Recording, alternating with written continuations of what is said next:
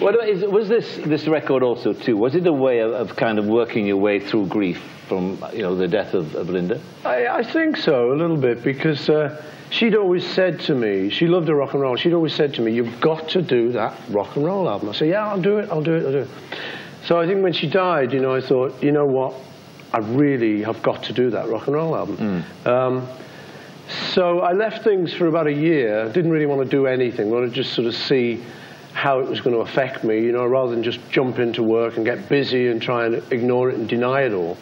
I thought, 30 years with such a beautiful woman, I've got to see how this is going to affect me. I don't want to hide all my sort of feelings. So I took about a year doing that. And then when I was ready to work again, I thought, it's got to be that rock and roll album. Right. And how did it affect you? I mean, what was it like? I mean, it's an awful question to ask anybody. Yeah, I didn't expect to be sitting here being asked that. I expected to be 80-year-old on the porch on our rocking chairs, But it was very difficult, of course, It was very sad, because we fought against it. We did everything you could possibly do. So to the last minute, we thought we might have cracked it. There's always hope. So when she did die, it was just a terrible blow for me and the kids, basically, and all her family. Nothing prepares you. I mean, you had the 2 years. I don't think you can get prepared for that. No, it's just horribly sad. And I think, as I say, I just decided that instead of just saying, right, that's it, I'm British, get on with it, I thought, right, I'm going to sit here and cry, So I did. Anyone who came round, who just cried, "Hello, I don't know you." But that's not very British, is it? But it's very Irish, of course. Very Irish. Very Irish. Well, God bless the Irish. But of course, I mean, in a sense as well. I mean, you've been through this terrible grief once with your mother too, haven't you? So. Yeah, that was one of the sort of frightening things, really, because as it was going along, there were little echoes that I remember from my childhood of it happening to my mum. One particularly is, I remember Mum getting tired, and us kids didn't really know. I remember my dad saying, "Well, go upstairs, love, and have 40 winks." So I made sure, when Linda got tired, I never said to her, "Go upstairs and have 40 winks." You get a bit superstitious and all that stuff. Yeah, so it was not very nice at all, because she was such a beautiful woman, a strong woman. She's a difficult woman to lose. And also, too, of course, I mean, you had this remarkable relationship, didn't you? I mean, it would be remarkable, in any case, but in the business you were in, it was extraordinary. It was unique in a sense. Yeah, we were very lucky. I mean, you were kind of two sides of the same coin, weren't you, in that sense? Yeah, she was, my girlfriend, really. We kind of got married, I got kind of knighted. She became Lady Linda, but we're still just boyfriend and girlfriend in a way. We were very lucky. Gorgeous kids together, so yes. We spent a lot of time together. Yes. That was a great thing. We never really wanted to be apart. People would say, "Well, why aren't you on your own tonight?" We said, "Well, why? She's great, I like her. I like sleeping with her. She's good." So it was just very natural, it just fell in very naturally and very honest with each other. So we're very lucky. I mean, that's how I look at it now. I'm very, very lucky to have had 30 glorious years with her. It makes it harder to lose her. But there are some people who have, 70 years and don't really like each other. So, yes. That happens too. Welcome to Paul or Nothing, the place to get all of your Paul, all of the time. Join me, your host, Sam Wiles, as we discover the history, the music, and the man behind it all, Paul McCartney. To get in contact with the show, email us at paulmccartneypod@gmail.com. Hello, hi, and welcome to another episode of Paul or Nothing, the place to get all of your Paul, all of the time. And remember, this is widescreen podcasting. This is widescreen podcasting. Ding. I am, of course, your host, Sam Wiles. Thank you all for tuning in, and I hope you're all well, safe, and sound. Yes, everyone, we are back today to finish off all of the backstory and the history of Paul McCartney's 1999 covers album, but not quite a covers album, Run, Devil, Run. Last week, we covered Paul's motives for doing the album, his reasoning behind the song selection, as well as a summary of producer Chris Thomas and the rest of his bandmates. We are here this week, though, to top all of that off. What's left? Well, a lot more than I thought, I'll tell you that for free, as Run Devil Run truly is one of those albums where the deeper you look, the more you find, and realise the more you have to cover. But yeah, today we're going to go through the recording sessions themselves, the history of all of the songs that Paul is covering, the album artwork, the album's release, massive promotional push, sales, and critical reception. Of course, this episode is really kind of the second half of what the original part 1 was going to be, but as I mentioned in that episode, I am making an effort to keep these episodes between like 90 minutes to 2 hours in order to kind of get the schedule back online after a few too many big bumper 3.5 hour long episodes. I mean, I didn't think Run Devil Run would take as long to cover as, say, a regular album, but hey, here we are, and whether this is a regular album is actually one of the questions I do ask myself quite a lot in this episode. Actually, maybe that's the answer in itself. But anyway, speaking of that Denny Laine episode, actually, the one that I probably should have split into 2 episodes and got twice the downloads for. But anyway, I'm honestly kind of glad that Denny Laine tribute episode delayed this one as long as it did, as it has afforded me more than enough time to truly appreciate Run Devil Run for what it is. As with all Paul McCartney albums, you have to let them sit with you for a while, and this is no different.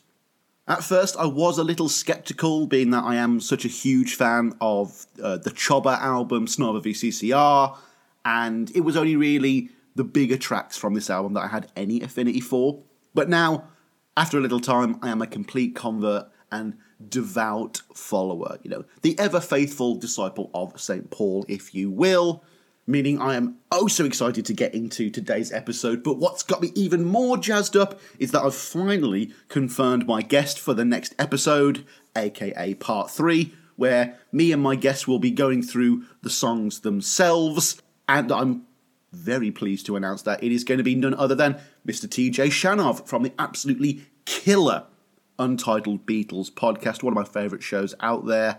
Of course, I had TJ on for one of the Driving Rain review episodes, and I'm just gassed to have him back on. But again, I am getting ahead of myself. Let's dial the clock back to spring 1999, when Paul was just gearing up to start recording Run Devil Run. Let's crack on.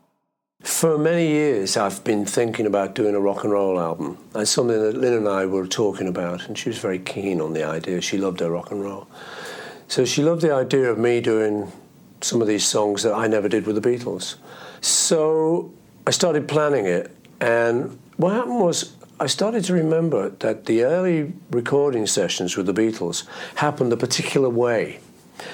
And a very specific way. What happened is you were supposed to get at the studio for 10 o'clock. Then you were supposed to be ready with your guitar in tune or your bass, set up, your amp, everything ready to go by 10:30. Then at 10:30, the grown-ups would kind of arrive. Then they'd say, what are we doing? You'd tell them. And in the next 3 hours, you were expected to do 2 songs. Then at 1:30, you had 1:30 till 2:30 hours lunch. Then 2:30 to 5:30, you did another 3 hours, another 2 songs. That was the way we worked for quite a while, like Revolver, Rubber Soul, all the early albums. And I remember loving it, because it was so fast. There was no time for anything but music. It wasn't indulgent, you couldn't have time. So I thought it'd be really great to do that again. I had a kind of like professional nostalgia for that way of working. So I thought, I wonder if it would work these days, The other thing I realised was that when John and I were writing, we often would have written the stuff just the week before. So when the producer, George Martin, and the engineer would say, all right, what are we doing? John and I would say, well, it goes like this. We'd pull our guitars out and we'd show them the song. Often Ringo and George also didn't know what was coming up. They weren't with us when we were written. So it was really fresh. It meant that everything we were recording, people had only just heard for the first time, so you really had to think, what do I want to do on this? Make instant decisions. Nothing could be left till later. You just had to go and do it. So I thought, well, I should try and recreate exactly that. So what I did was I booked Abbey Road Studios, Studio 2, which is our old studio, for a week. And what I did on this Monday morning, said hello to people, got in tune, made sure everything was working. 10:30, I just would look through the Miller envelope. I just would find the first song I really fancied, one or two, maybe we do that later. They go, ooh, fancy this one. Pull it out, say to everyone, now, anyone know No Other Baby? And they all go, no. Because, some of these were quite obscure. So they say no. I said, well, okay, here's how it goes. Exactly as we used to. I said, It only took 15 minutes to show them the song. And these guys are such good musicians that then we just split to our various instruments and we just try it. We'll go and listen to it once, go down and do a couple of takes, get a good take, and it was like, okay, next song, ching. And that was it. And we raced through them. And at the end of the week, we'd done like 19 songs, And I think we really all enjoyed doing it. Somebody said to me, didn't you have any ego problems with all the band? I didn't know. I said, it wasn't time. There was no time. It was like, next song, ching, lunch, ching. I'd run over, stick a soup on, do a salad, ching, back to it was great. It was really quite hard work, but very satisfying. So at the end, and at 5:30 in the evening, we'd just say, right, going home, night, which is unheard of. Now, that's like an office job, But it worked, and it was really great, very satisfying, and we often came out of each day with about 4 songs. So it was very fresh, about as fresh as you could get. Right, folks, we've covered all the people involved, as well as the reasons behind why this album has come to be. And so let's get into the meat and the potatoes of the sessions themselves. And again, as I mentioned earlier, I wasn't expecting too much in the way of complexity here, but as always with Paul, there is more than meets the eye. First of all, we have the location.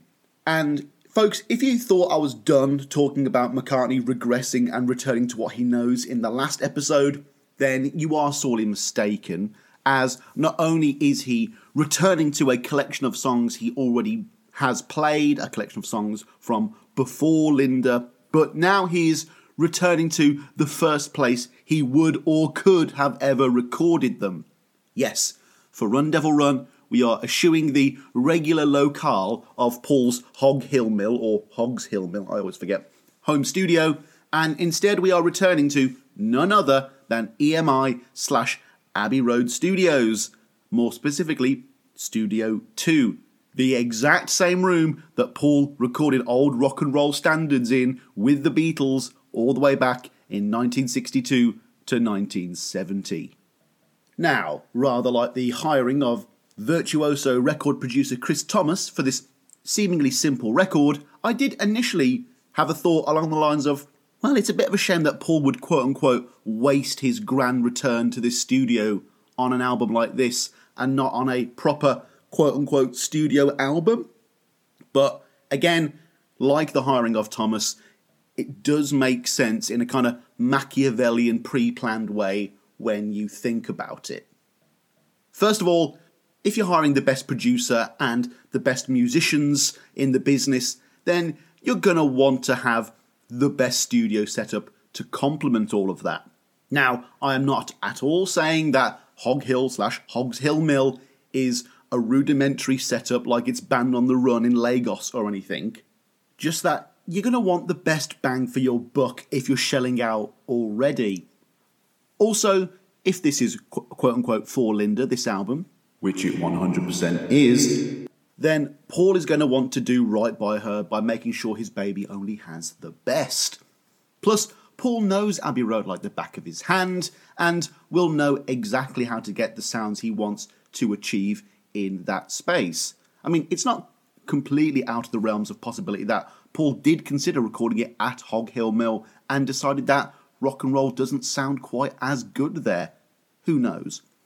Plus, I imagine it's a hell of a lot easier to host a bunch of musicians in the centre of London for a week than it is at your own home. This isn't just like having Steve Miller over for a few months, that's just one guy and one bed. There's a whole gang of them this time around. As well as all of the physical benefits though, we should also discuss the psychological ones.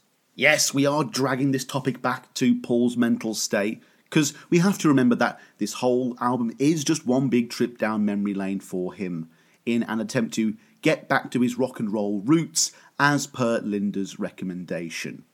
I mean, it's all one big contradiction, and we're going to see contradictions like that throughout. You know, it's for Linda, but it's also about forgetting her. It's about moving on, but it's about the past as well. There's all of that here. But yeah, the whole point is to try and keep his mind off her as best he can and throw himself back into his work. And what could possibly remind him more of Linda daily than by working at Hogs Hill Mill, their home together.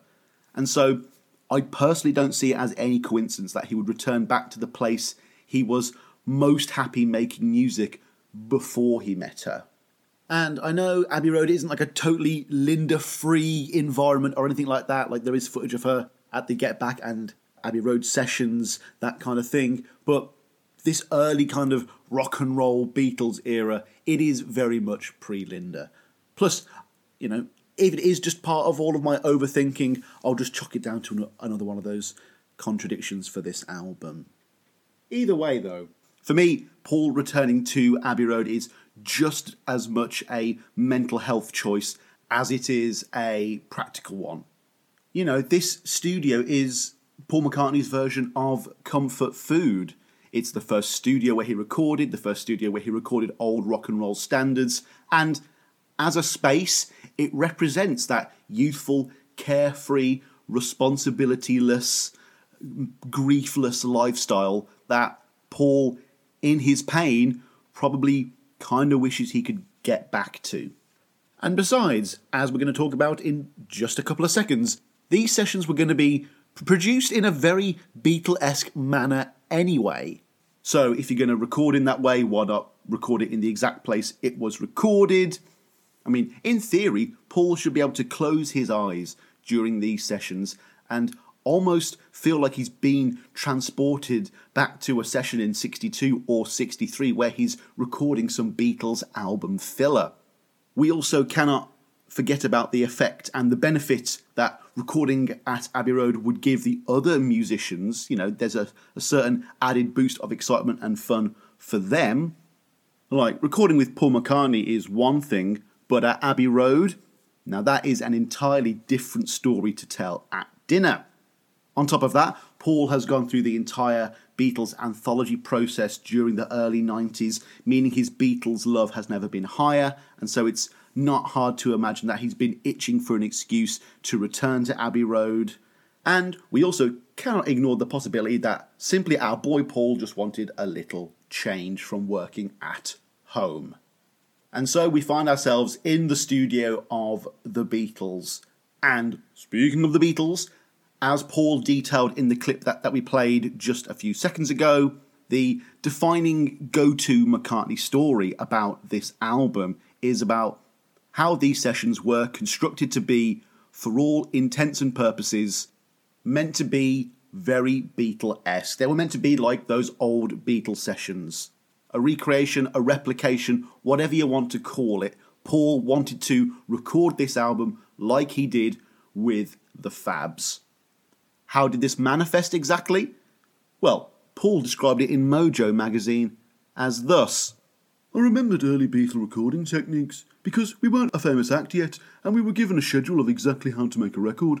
You'd come in at 10, set up your amp and your guitar or drums, you'd have a ciggy and a cup of tea, get in tune, and then by 10:30 you'd have to be ready to go. You just had to be ready or the grown-ups would be annoyed. We worked from 10:30 to 1:30 and we were expected to do 2 songs. We took an hour's lunch exactly, then worked from 2:30 to 5:30. Then you went home. You went to the pictures or the pub or something. So the next day, when you came in, you'd had a life. You'd seen a great film or something that would have informed you. So I thought that's exactly what I'd do. I'd book Abbey Road for 1 week only, get a bunch of guys together, and go do this thing exactly the way we used to. Once again, there is method to this madness, as not only was Paul purposefully trying to work in the environment that he found to be the most fun, but based on his own experience in doing so, he was also trying to create a very specific recording environment that would be as greatly beneficial to the recordings as possible.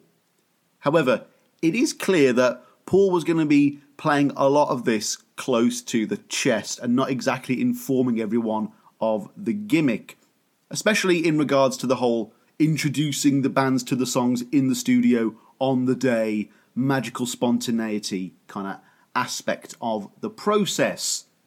Paul continues. I remember John bringing in Girl that we just written the week before. I remember coming into the studio, Abbey Road number 2, sort of summerish. I seem to remember, you'll have to ask Mark Lewison, but in my memory it's quite summery. I'd just come back from a holiday in Greece, so I was all bazookied out, hence the guitar sound on that record. That's my Greek holiday creeping in there. I remember John and I arriving at the studio, starting the session midday sometime, with George Martin and Jeff Emerick. I think George and Ringo were coming in, all of them saying, "OK, what are we going to do?" And the great thing, I realised, shit, the producers didn't have an idea what we were throwing in. The engineer certainly didn't. The 2 other guys in the band didn't know what we were going to throw. It was so think on your feet, and it was actually an improvement that no one knew. It was like you'd just written it on the spot for them, so you can't get any fresher than that. I remember John saying, it goes like this, girl, and I want to get that intake of breath, and I'm doing the harmony, and me doing all the ding, ding, ding, ding, ding, Zorba, and it all hit like a bit of a bombshell. Nobody except me and John knew, and that was kind of exciting. Of course, based on what we learned from the last episode, we know that Paul has picked the whole list of songs to play, and he knew how they all went, and he knew how he would play it, but that luxury was not afforded to the rest of the band. That is hilarious. So, you know, you're just walking into the studio with Paul, your idol, you're trying not to be starstruck, and now he's teaching you a song that maybe you kind of remember from your childhood, maybe you kind of know how it goes, maybe you haven't heard it at all and you don't know the chords whatsoever. Like I say, Paul finds that exciting. I hope they did as well. Paul details here, saying, I'd go into the guys and say, anybody knows She Said Yeah? And they'd say no, because they were slightly obscure choices. I'd say, OK, this is how it goes. Anybody know No Other Baby? No? Right, here's how it goes. And as we were doing it, I thought, God, I haven't been doing this since I was 14. And I got the same feeling back. Now, as seemingly hardcore as this may sound to anyone who doesn't play an instrument, maybe, these guys are all hard-fought, well-trained, grizzled veterans of the music scene, and so more than likely they'll be more than able to keep up with Paul and learn a song or two on the fly and do it well, especially with the limited chords and chord changes and time signatures that makes up the period that they will be covering. And I mean, if you don't believe me, listen to the final album. But Paul wouldn't be doing this same gimmick with the producer, would he? I mean, he would at least let Chris Thomas know of what they were going to be doing that day, right? Well, apparently not. Paul details in the album sleeve notes.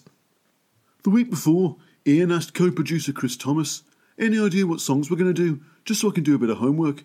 And I said no homework on this project. I really wanted this to be fresh, like I was at the Cavern. Now, does telling a bunch of 40 to 60-year-olds what they're going to be playing then and there and having them learn it on the spot truly the same as the early Beatles recording environment? No, I don't think anyone is going to say that. But it was clearly important for Paul to either make everyone, including himself, think that it was, or at least to try and get as close as possible. Why? Well, there are several practical benefits to Paul's methodology, first of all. He, of all people, is more than aware of the benefits of having restrictions and deadlines, even if they are self-imposed or arbitrary. And as far as the other bandmates know, the restrictions aren't self-imposed or arbitrary, meaning that you are genuinely going to get a better performance out of everyone. You are more likely going to get that energy, that lightning in a bottle, and most importantly, it's going to make Paul happy and 100% make him play better in kind. Also, as Paul mentions in a lot of the interviews, these conditions for recording also meant that there wasn't even time to consider egos or anything like that. You know, Paul's hired these guys as musicians. They've only got a third or a quarter of a day to do a song, and so arguments and debates and overthinking and egos were not even an option, let alone a problem, because there simply wasn't the time. And going back to the armchair psychologist perspective. Look, folks, he's nearly 60 at this point, and he's lost his wife. And whilst it was a bit glib of me in the last episode to call this phase of his midlife crisis, but he is clearly trying to go back to a time before all of this, and it makes total sense. You know, those early Beatles sessions left an indelible mark on our Macca, and as far as he is concerned, they are the pinnacle of young, excitable creativity, but also of prolific professionalism.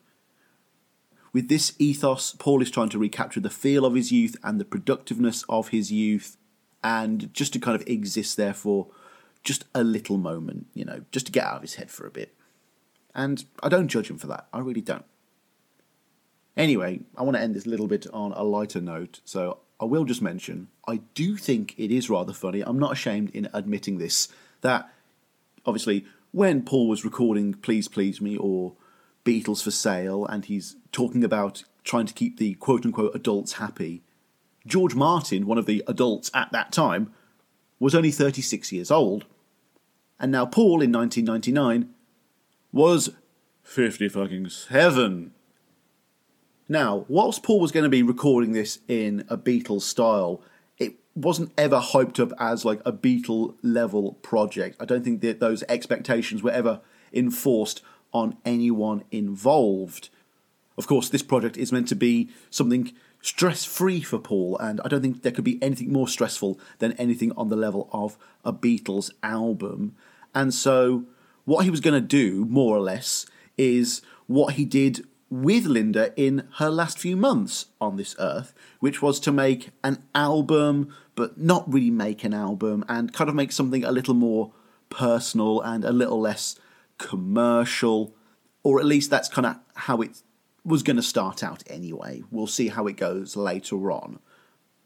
But this is what he did in 98 with Rushes, and as Chris Thomas states here in 99, it seems like that was going to be the initial tone of the Run Devil Run recordings. Thomas states, "He wasn't thinking it was going to be the next big record. He was just free to enjoy himself." Thomas echoes a similar notion in Peter Ames Carlin's Paul McCartney A Life, when he says the point was for them just to play and have fun.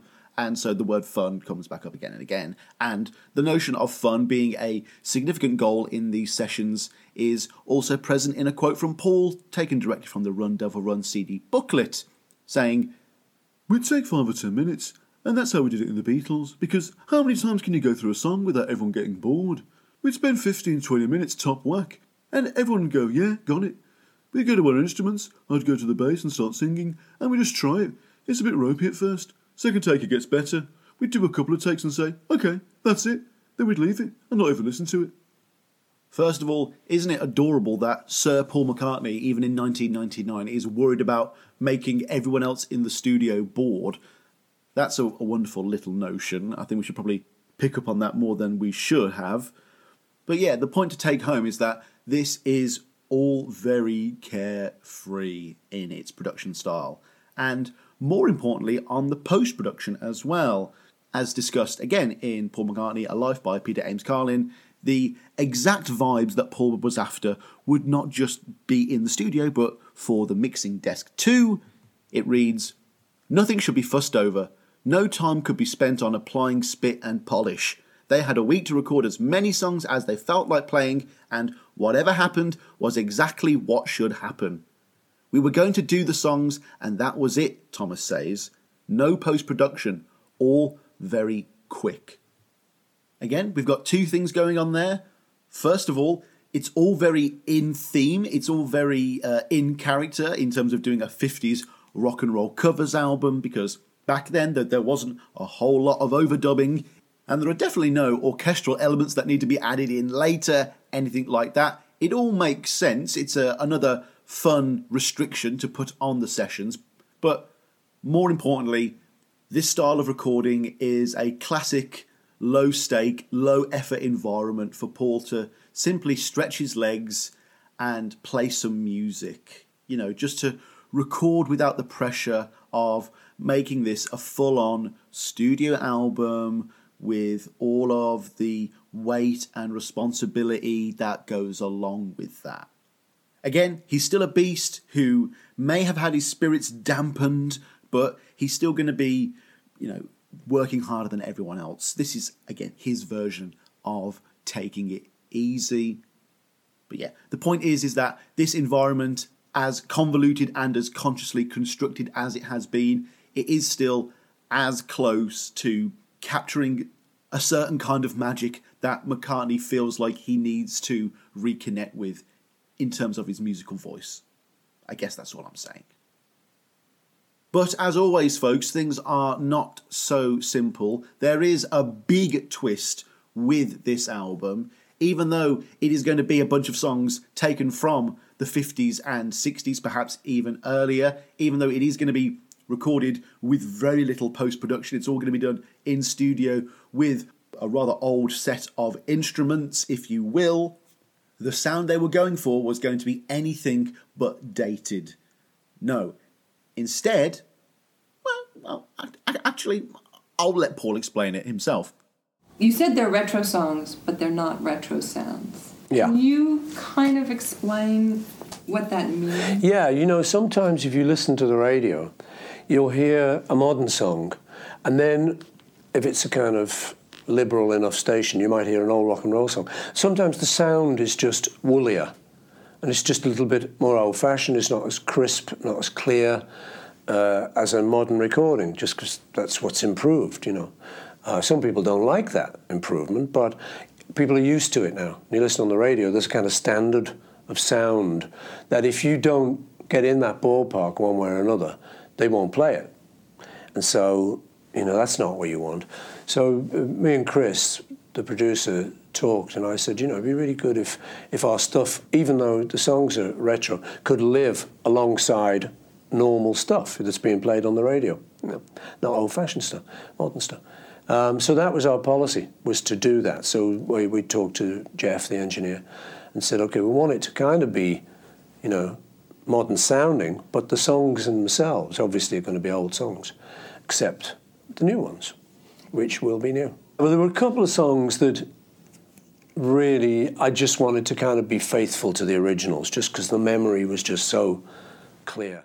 Now, Paul repeats a similar sentiment in Mojo magazine again, where he describes that old rock and roll sound rather deftly as being rather woolly and fluffy. And I totally get what he means by that, as well as why he would want to avoid such a sound on this record. This is meant to be fresh, young and cool, and so a bookishly faithful rock sound was never going to make its way into the final product. Though that has always been something that has interested me. I'll probably bring it up with TJ next week. So yeah, whilst the band and Chris Thomas would be limiting themselves to pretty old school instrumentation, guitars, bass, drums, keys, they weren't going to be bothering with any old equipment, desks or 8-track machines to record it on, and they weren't going to be trying to achieve any sound or style that would be reminiscent from those original recordings. Now, the first thing that comes to my mind here is that this is the most efficient use of everyone's time. I mean, you get to use Abbey Road to the fullest of its abilities as a modern studio. You get to use Chris Thomas to his full ability as a modern producer. And all these hardcore musicians can play hardcore music without feeling restricted or constrained to a certain outdated style. Plus, we can't deny the fact that keeping things modern and keeping things fast and simple would also keep everything cheap. Let's be real, folks, creating the older style of rock and roll would be a more time-consuming process, and fundamentally, as interested as I would be to listen to it now in 2024, I'm not sure many people would have been interested in it in 1999. Ultimately, the decision to record these old school songs in this modern way meant that they were going to be as palatable and as relevant to modern audiences as possible.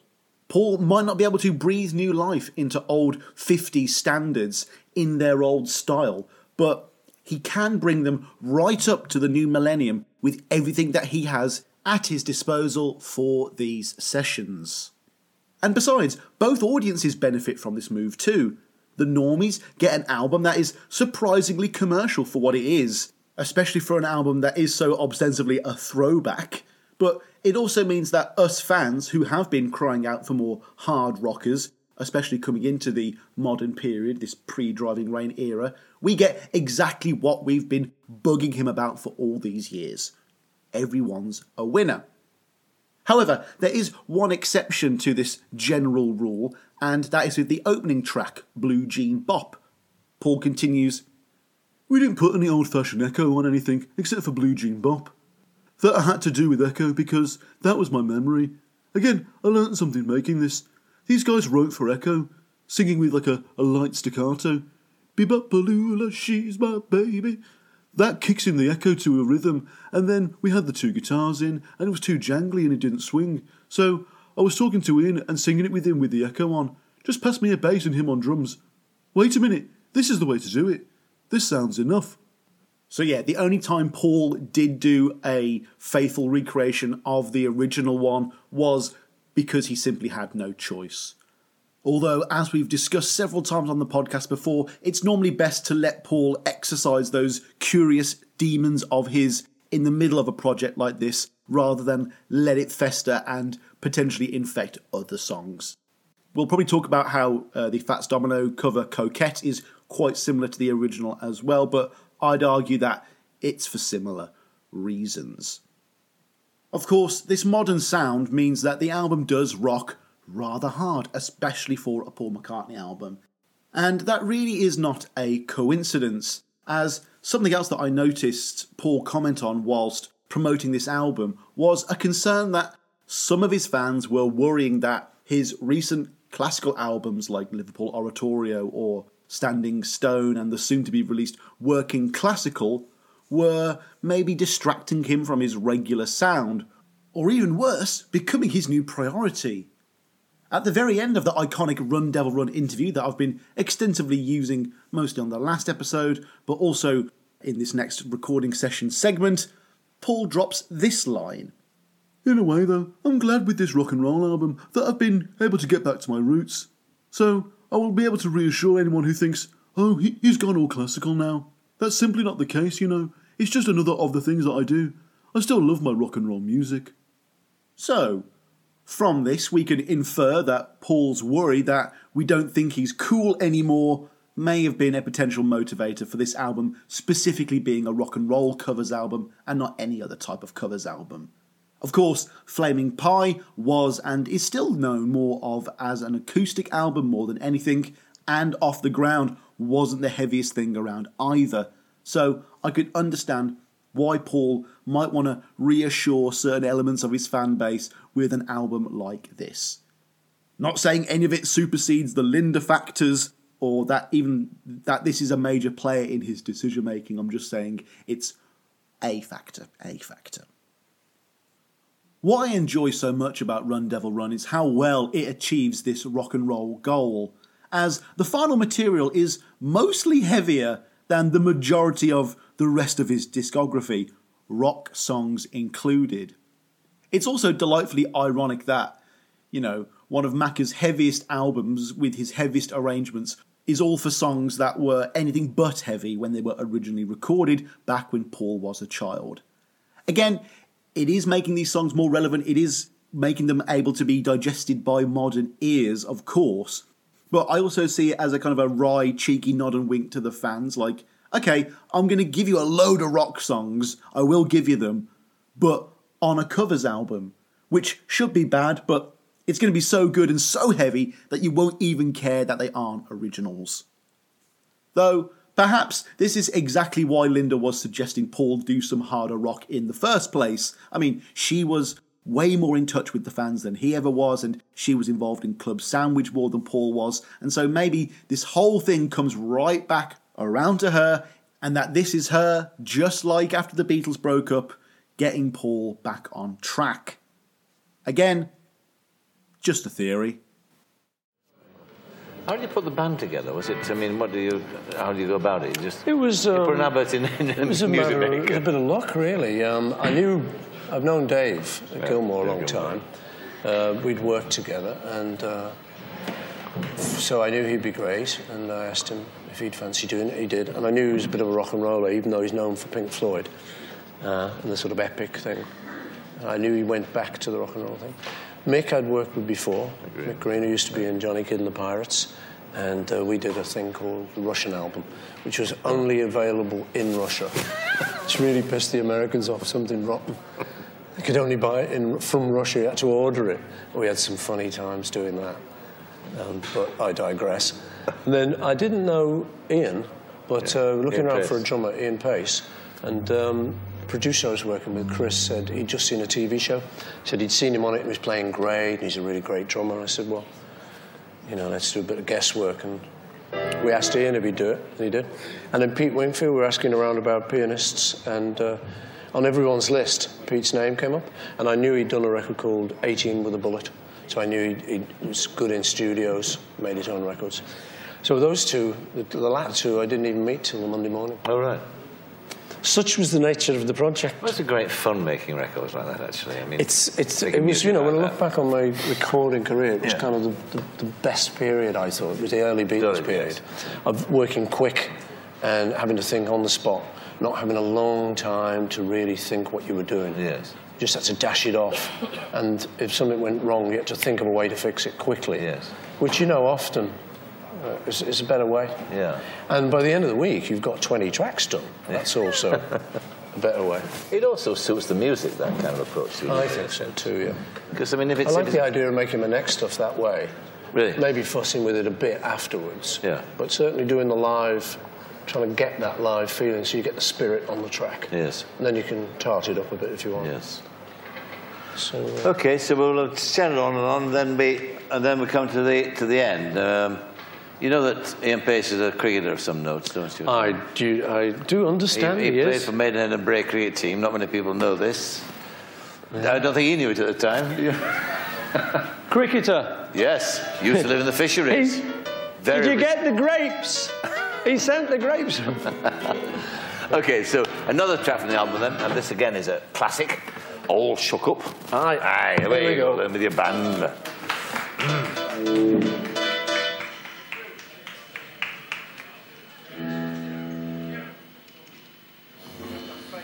All right, thank you very much.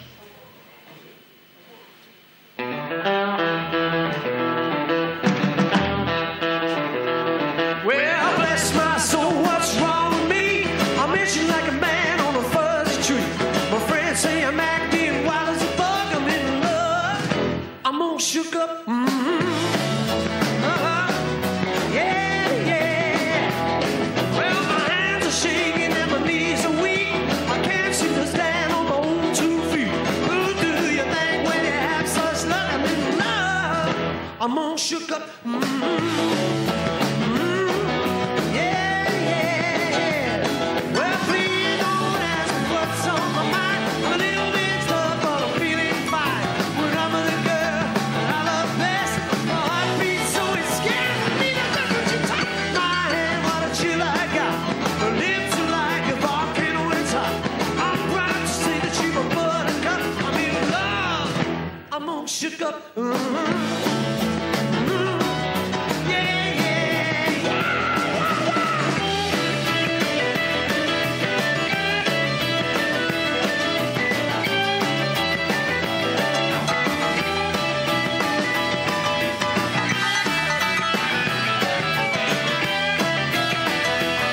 Well, please don't ask me what's on my mind. I'm a little mixed up, but I'm feeling fine. When I'm with a girl that I love best, my heart beats so it scares me to touch my hand. What a chill I got. My lips are like a volcano when it's hot. I'm proud to say that you're my buttercup. I'm in love. I'm all shook up.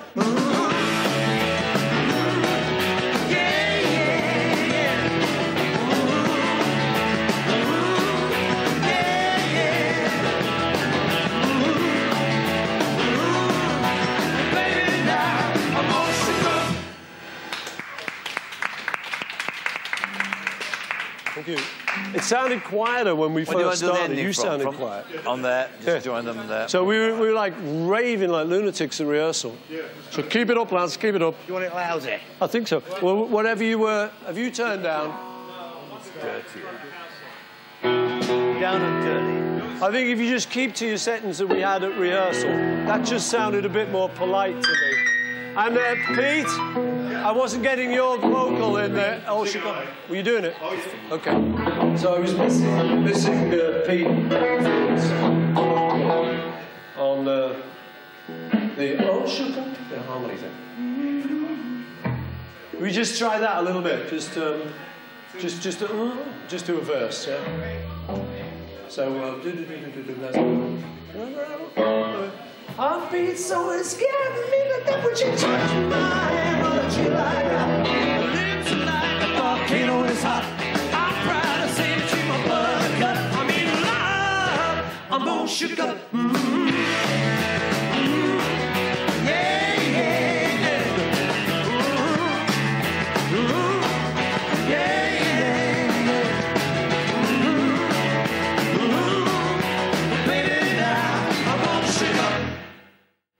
And so, after all of that preamble, we finally come to the actual individual recording sessions themselves. This is where I will, in addition to going through the when, the what and the where, will also be dropping in the need to know of each of these classic rock and roll standards that they covered on the day they covered them. In total, we have 5 days in early March and 2 days in the early May of 1999, meaning that this album was technically recorded in a single week. The way Paul talks about it in interviews, you'd think it was one continuous week, but no, it was indeed broken up, and not for no reason, as the period in between saw the 25th anniversary re-release of Band on the Run, he was inducted into the Rock and Roll Hall of Fame, and he organised/performed at the Concert for Linda. But still, these sessions are pretty unlike anything else we are used to on this podcast. Short, sharp and sweet sessions for McCartney are pretty rare, and bar Wildlife and, ironically, Chobber, he simply does not work this fast anymore. I mean, even with his more briskly recorded studio albums, it is still only a song per day or couple of days, and so for these sessions to churn out 3 or 4 or more, you can certainly gauge how unique the environment was. Also, for context, the next album, Driving Rain, will take 5 months to record, and the previous one, Flaming Pie, technically from start to finish, took around 5 years. Right, the first recording session for Run Devil Run began in earnest bright and early on Monday the 1st of March 1999, and with a lineup of Paul McCartney, David Gilmour, Mick Green, Ian Pace and Pete Wingfield, they began to play some rock and roll. And right on schedule, as per the work ethic that Paul is imposing, they finished a total of 3 songs. The first of which was a track called Fabulous by Charlie Grace. Let's go.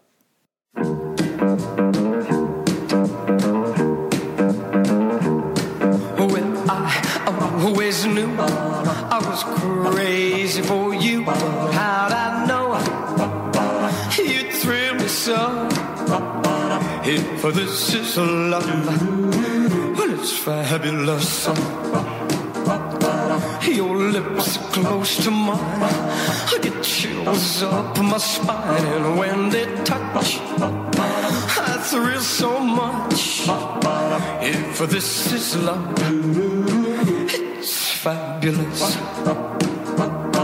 I read in a book about love and its charms, but I never knew till I held you in my arms. When I held you tight, well, I know I'm right, 'cause only you. Why yes, that song is rather fab, and a very appropriate track for an ex-member of the Fab Four. This song was first performed by Charlie Gracie in 1957, It was his second and last appearance on the Billboard Top 40, besides his chart-topping Butterfly. Upon release, it sold over 1 million copies and made it to number 16 on the US Billboard, number 6 on the UK Singles Chart, and number 6 in Canada. It was written by Cal Munn under the pseudonym of John Sheldon, and he was the chap who wrote "Let's Twist Again" for Chubby Checker. Being the first song from these sessions, it would make sense that Paul would have a strong memory to go along with it. When describing Fabulous, he said, One of them was called Fabulous by Charlie Grace. It's a little known song that I remember from a day at the fairground, Sefton Park Fair, where I had this little blue jacket on with a flap on the top breast pocket, and my mate had a fleck jacket too. I think mine was blue and his was white. It was just great. We thought we were looking cool, and we just walked around the fair, and I remember hearing this song playing off the waltzer. The great thing for me musically was the riff, dum dum diddly dum. That was the first one we actually did. It was the kick-off on the Monday morning. However, this isn't the first time Paul has ever played this song with a band. And no, I'm sadly not talking about Hamburg with the Beatles, since there is no record of them ever playing this tune. No. Unfortunately, this song with Paul goes back to 1980, to the much maligned Puggins Hall sessions that we covered on one of our recent Hot Hits and Cold Cuts episodes. This was the rehearsal sessions just prior to the ill-fated Japanese tour. They're really bad recordings with a really bad effort from everyone involved, but in regards to this episode, one of the things they did indeed cover was Fabulous. Luckily for you, I couldn't find any audio to go along with this. I mean, I'm actually quite glad I didn't. But yeah, the interesting thing about Fabulous is that whilst it was the first thing recorded for the sessions, it did not technically end up on the final track listing for the album. And for a while, it was considered to be the quote-unquote bonus track of Run Devil Run. It was only originally available as the B-side to the single version of No Other Baby, before then finding its way into semi-officiality with its inclusion in the Run Devil Run singles box set. The very coveted, very pricey Run Devil Run singles box set. Annoyingly, I've got a friend actually who has a spare copy of it, but he wants to sell it for an actual fair price, so I don't think I'm going to be of much use to him. Anyway, as soon as Run Devil Run made its way onto streaming, it became officially a proper track on the album. It was just straight up included as the last track, but it doesn't have bonus track written on it or anything like that. For the second song of the day and the second song of the sessions, they played a song by an artist that Paul had already paid tribute to on both London Town and covered on Chobber BCCR. That song is called I Got Stung, and it's by none other than the King himself.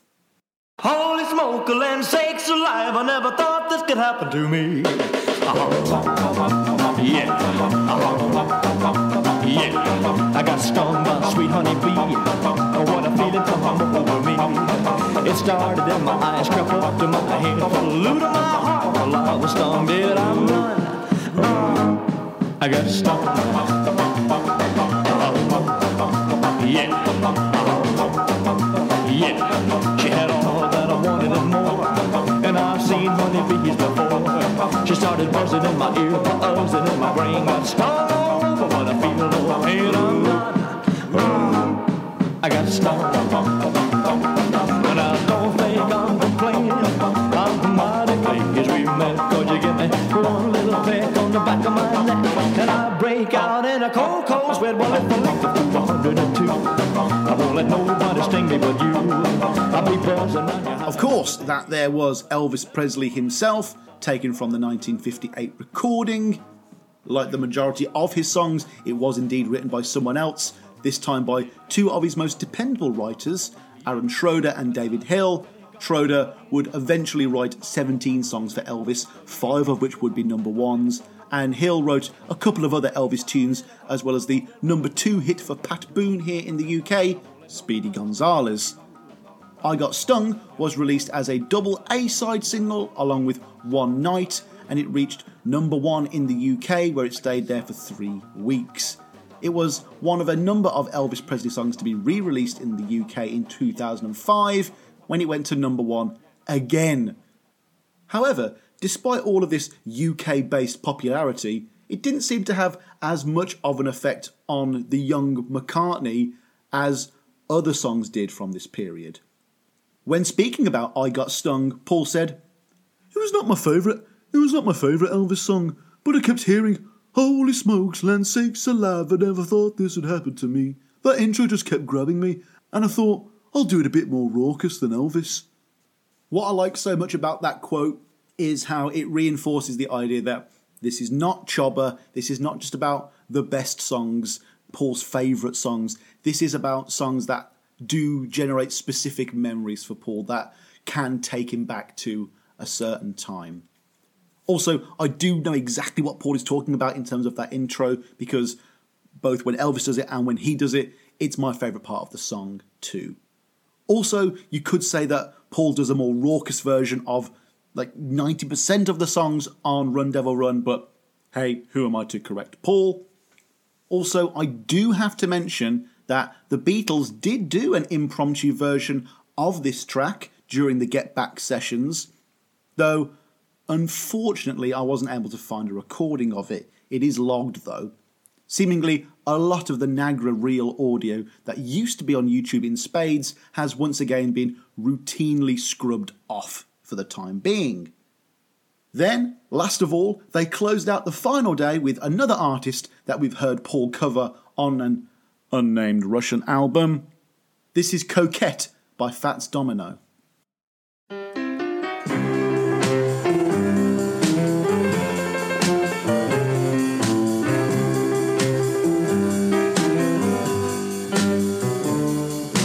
Tell me why you keep fooling, little coquette, making fun of the one who loves you. Breaking hearts you are ruling, little coquette. True hearts tenderly dreaming of you.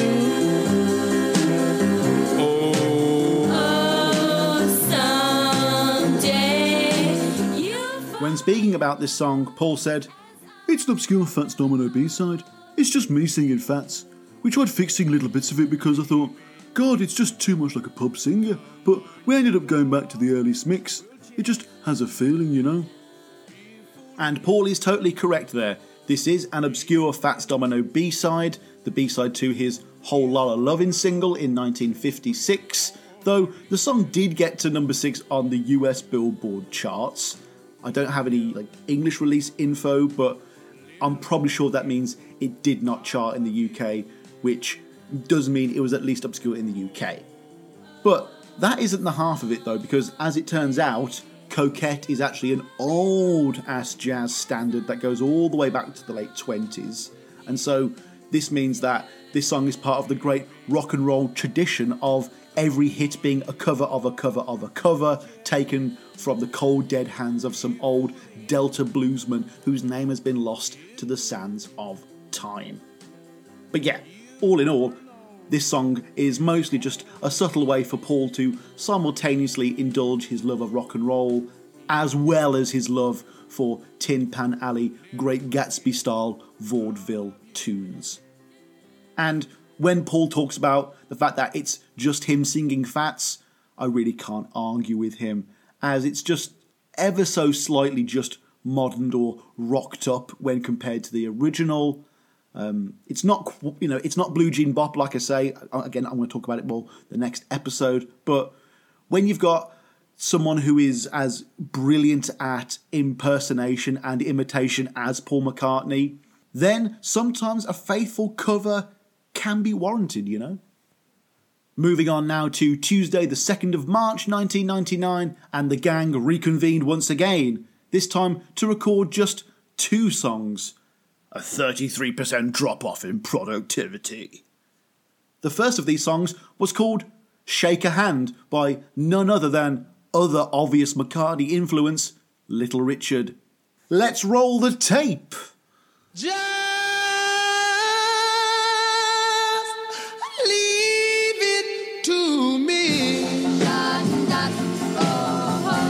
Don't ever be ashamed. Just give me a chance. I'll take care of everything. Your troubles I share. Let me know and I'll be there. I'll take care of you. Any place and everywhere. Shake a hand, shake a hand. Shake a hand. So, Shake a Hand is a 1953 song written by trumpeter and band leader Joe Morris and was originally recorded for Faye Adams, whose version stayed at the #1 spot on the US Billboard R&B chart for 9 weeks. However, you did not just hear that version, and instead you heard the version that McCartney is far more likely to have come across, which is the version by none other than Little Richard that was featured on his 1958 album The Fabulous Little Richard, which also includes Richard's own version of Kansas City, clearly a seminal album for Paul, and according to my maths now, that's at least 4 Little Richard covers we've got now, right? There's this, Lucille, Kansas City / Hey Hey Hey, and Long Tall Sally. The liner notes from the Run Devil Run album sleeve details just how far back this song goes back with Paul though, and how music can be a fantastic keystone to base one's memory on. He details, There was this one jukebox in Hamburg, and we were working in Hamburg with the Beatles, that a few of the guys used to go to, this pool hall, and there was just one jukebox there, and it had a couple of old records that other jukeboxes didn't have. So you'd visit that jukebox, it had Now or Never by Elvis, and it had Smoke Gets in Your Eyes by the Platters, which is gorgeous, I love that. But my favourite on that jukebox was Shake a Hand by Little Richard, which I never had that record, and I haven't to this day. I haven't got the record, but I remembered it, and I just thought, I love that so much, I'd love to do that one. So we did. It's kind of like a gospel-y song. So I did that pretty much like Little Richard did it. He taught me everything I knew. Paul, I taught you everything. It's true. It's true, Richard. Also, if anyone knows what bar Paul is exactly talking about in Hamburg, probably doesn't exist today, but oh well, if you have any idea what it may have been, please drop me an email at paulmccartneypod@gmail.com. Then we get to one of my low-key favourites from this album, everyone. Spoiler alert for the next episode much. This is Movie Mag by Carl Perkins.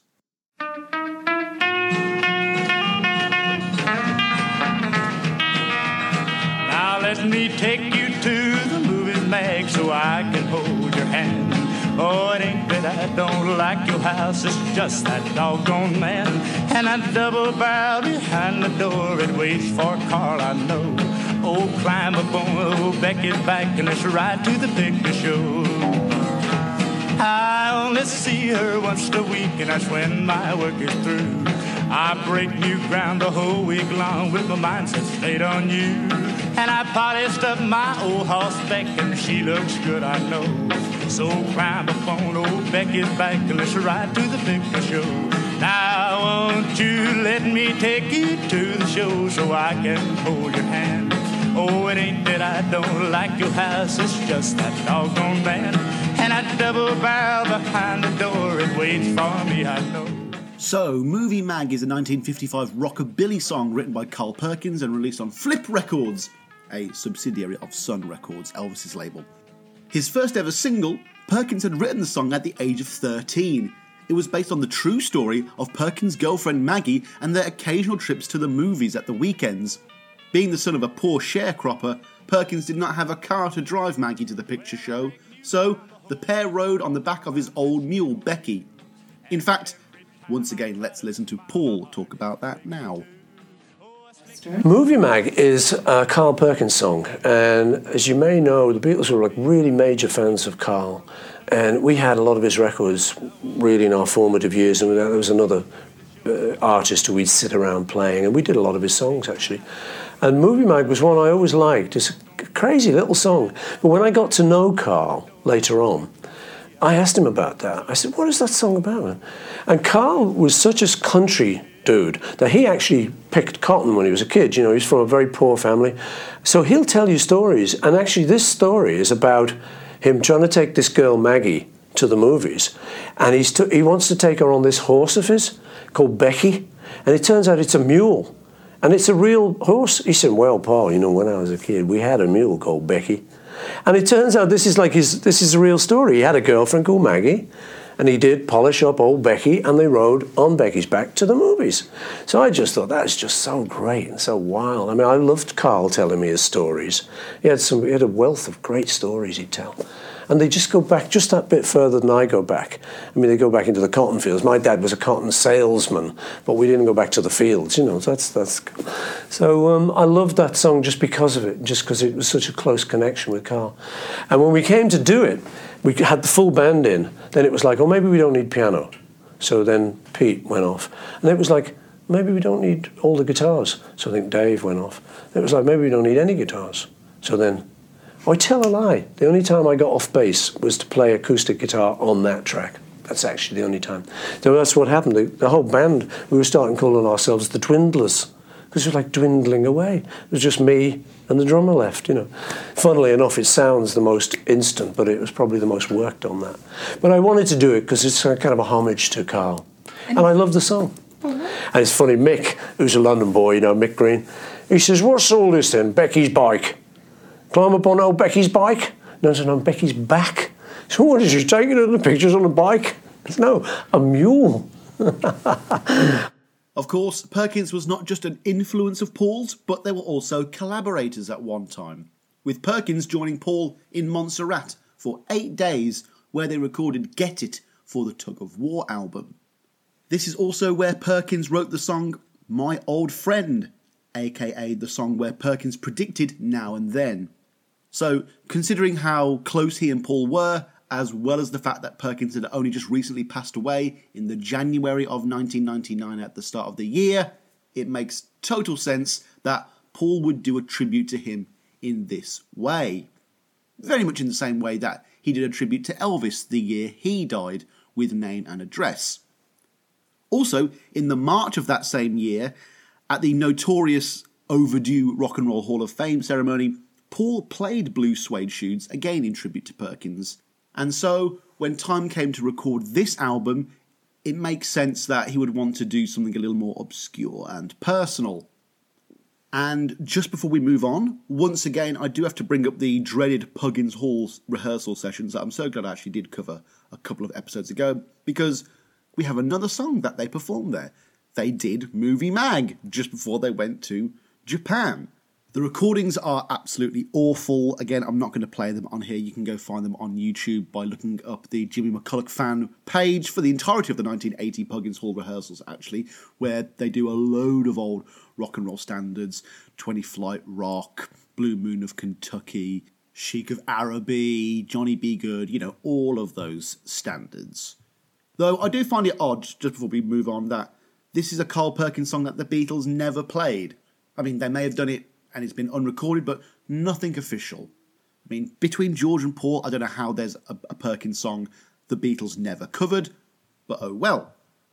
Pressing ever onwards, we come to Wednesday the 3rd of March 1999 for the third day of the recording for Run Devil Run. The first song they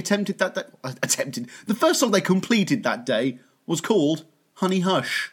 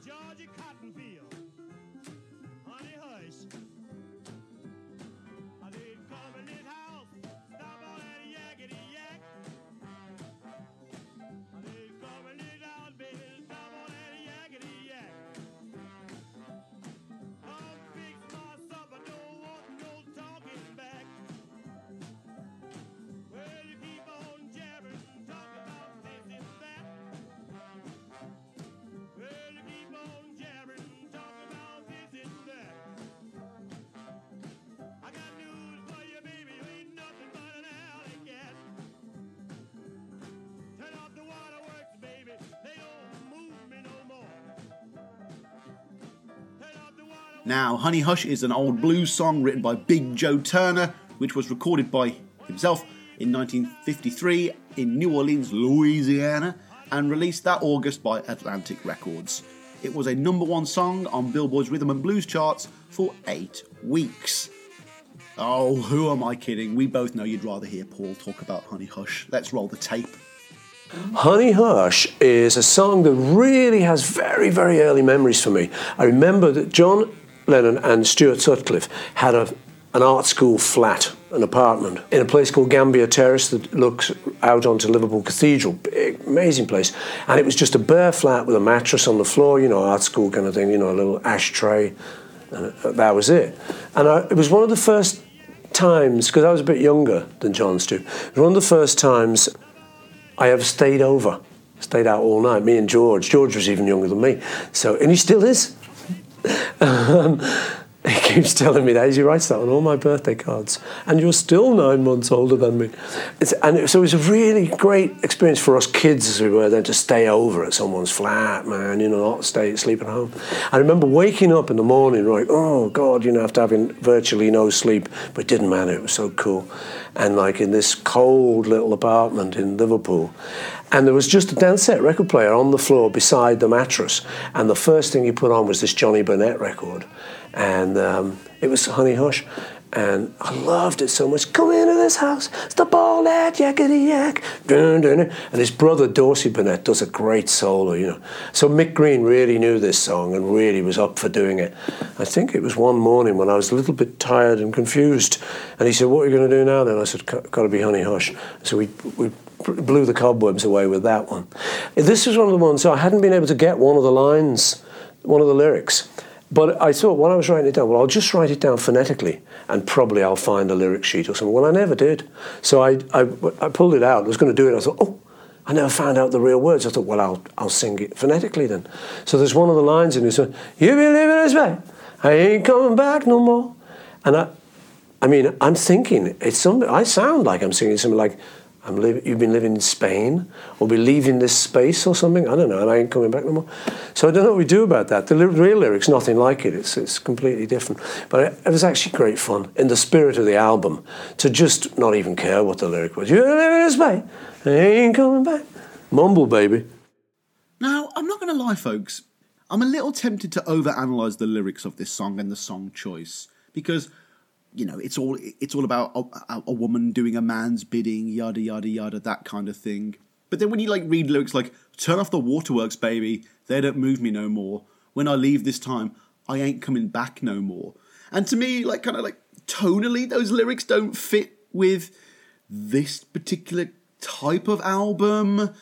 I mean, maybe Paul could separate the art from the artist in that way, but I don't know. Maybe a different song choice would have been more appropriate. I mean, it is one of my favourite songs on the album, and I'm clearly overthinking too much, but it was worth musing on. On a slightly brighter note, though, I am happy to report that we are going to be breaking from the oft-forgotten no Beatles rule on this podcast, as Honey Hush is indeed one of the few songs from this album that the Beatles did actually play and was actually recorded. As Paul has said, these are obscure tracks that the Fabs never really got around to, but this is not taken from the early black and white Hamburg days. No, this is taken directly from the Get Back sessions, where so much material was covered that they were bound to get to some obscure tracks at some point. Playing Honey Hush, ladies and gentlemen, The Beatles! Okay.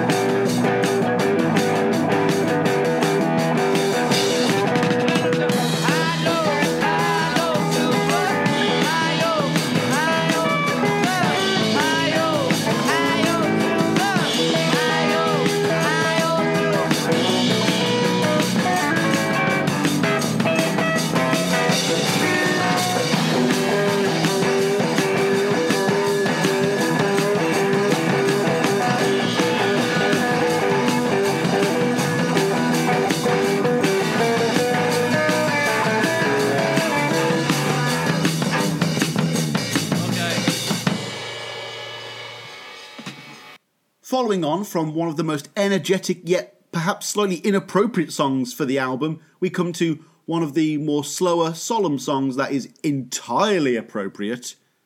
This is Ricky Nelson's Lonesome Town.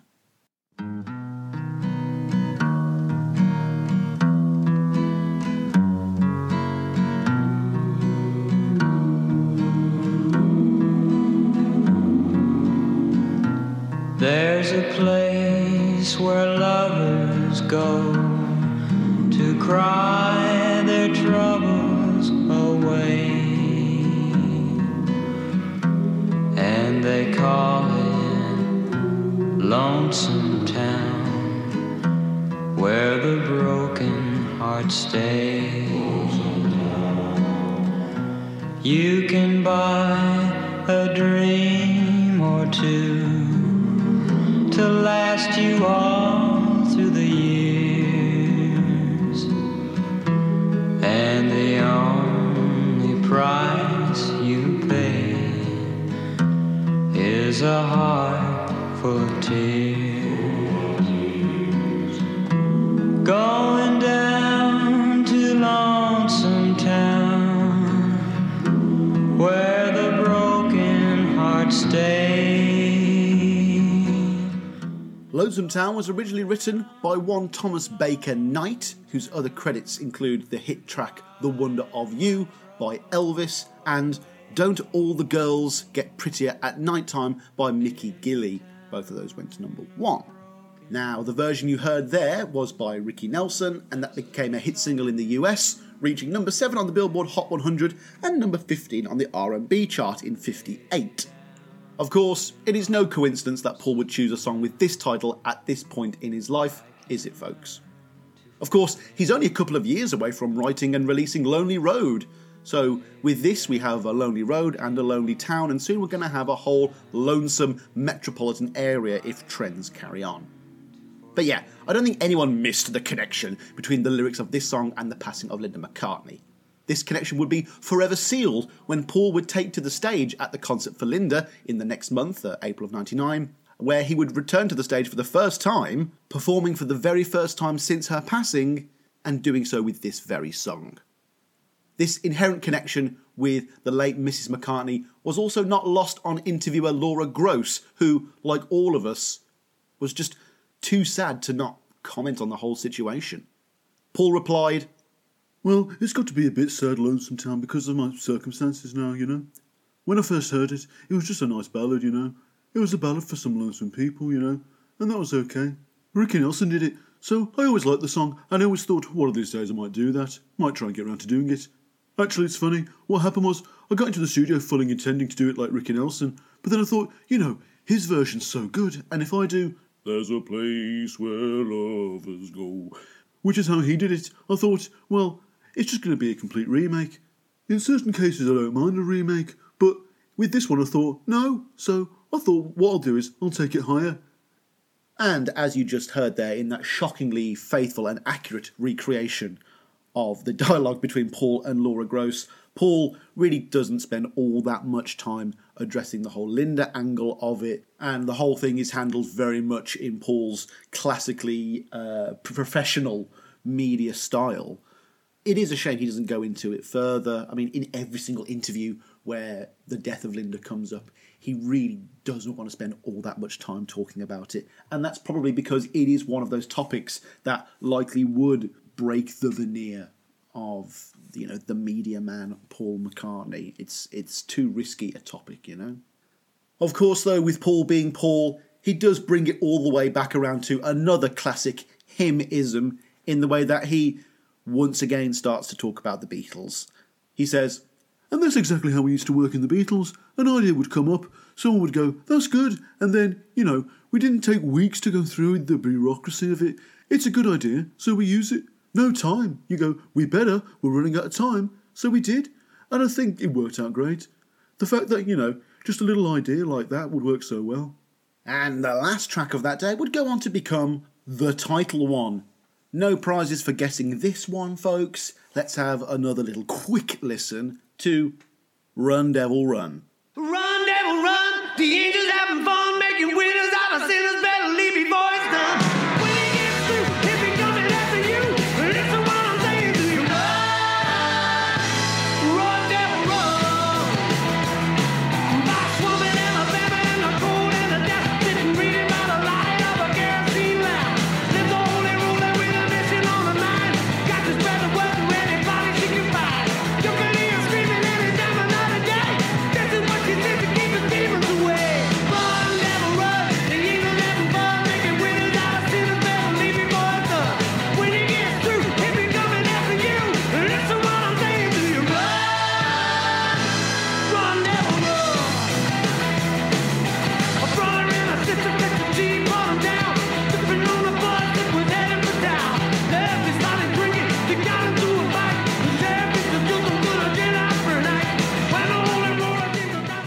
despite being the title of the record, Run Devil Run, it is not a cover, but instead the first of the original tracks from the sessions, and Paul is really starting out strong here. I mean, I don't think he has to try too hard to convince everyone else in the room, in the studio, to play along with this, but still, you know, you debut with your best, and this is obviously undoubtedly the greatest of the original tracks from these sessions. And because of it, everyone involved gets to have their name on an original Paul McCartney credit, which is always nice on the old resume. In terms of fitting it onto the final album, I will admit it does somewhat feel like a track that was written with a more modern sound in mind, and a more modern production in mind, rather than something that was truly brought back from 1954. Like, I really can't. I mean, of course, it's not the most complicated song ever with the most complicated or inspired chord progressions or anything, and I'm sure conceivably someone could have written it in the 50s, but compared to the other two, this one does feel the most modern, and I'm not saying it harms the song in any way, and if anything, this song might be the most successful thing on the entire album. I'm just saying that despite how despite how much of an amazing song it is, thematically, it might be a little bit false. That's all. Speaking of modern Paul songs, though, the story of how this one came to be is very much in keeping with the writing process associated with several songs from the Flaming Pie sessions, in the sense that his inspiration is directly tied to a family holiday. Paul details here. And then I thought, well, you know, I'll keep going, you know, and see if anything else comes. And I was actually in Atlanta. My son James wanted to go down to the funky area. You know, he wants to always go to the funky area of town. Me too. And just walking around the block, and people saying, "Yo, Paul, right, man, yeah." And it was nice, you know, good friendly atmosphere, nice and low key. So I'm enjoying it. Nice afternoon. We came across this shop, which is like one of these sort of voodoo shops where you get cures for everything, all your ailments. You know, being in the South, I think they're a bit more prevalent than up in the North. Anyway. I was looking in the window, and there's these fascinating things in the window. There's like bath salts that you put in your bath, and it gets rid of all your demons. And there's like incense that you can burn that'll get rid of, you know. And it's that the whole shop was dedicated to that kind of thing. So I was looking in the shop window, and I saw this bottle of bath salts called Run Devil Run. I thought, oh wow! And I realised what it was. I thought, that's a good title. That's a title for a song, Run Devil Run, you know. So I was actually going back on holiday after that. So while I was on holiday, I started thinking of the words for Run Devil Run. They came quite easy, you know. I thought, well, working backwards, Run Devil Run. The angel's having fun, making winners out of sinners. Better leave before he's done. When he gets through, he'll be coming after you. So listen to what I'm telling you. Run Devil Run, you know. So it came quite easy, the chorus. Then I was actually out sailing, and I did the verses out sailing. Which is nothing to do with sailing. It's all about a swamp in Alabama. But, you know, your imagination's free to roam when you're on holiday like that. I thought it had a little, like, Linda feel. You know, that's amazing. Yeah, I've thought that. A few of the harmonies on the album, because she didn't record on it, it was done more recently, there is a spooky thing. It's like she's singing on it. Yo! Well, I have no problem with that. It just must be something about my voice and her voice and how it used to match, and living so close together. I think, you know, you grow into each other a bit, you know. So I thought that just recently. I thought, God, she's singing backing. Yeah! Magic. Ah, yes. Another classic example of McCartney doing that classy McCartneyism, where he claims that something is really easy and simple, even though it's godly to us mortals. It's like the same thing he did with Let It Be in the McCartney 3-2-1 series with Rick Rubin, how he explained that song. And again, for Paul to think that coming up with such a wordy tongue-tire of a lyric as Run Devil Run, as something simple and easy, is just another example of how incredible and incredibly out there Paul's mind really is. Also, folks, do not worry. I know Paul may have dabbled in heroin in the 60s once or twice, but don't worry, he's not actually going to be smoking the bath salts. When he says he's going to be using them, thankfully, he means that he's going to be using them in a bath, and we don't have to see Macca eating someone's face on TMZ. Moving ever onwards, and we come to Thursday the 4th of March 1999, and everyone's back again in the studio. Everyone's opening another packet of biscuits, putting on the tea again. The strict working regime is still on course, and the first song they did that day is actually the first one that I recognised when I first came to this album. Please ignore my ignorance. But yes, this is Party.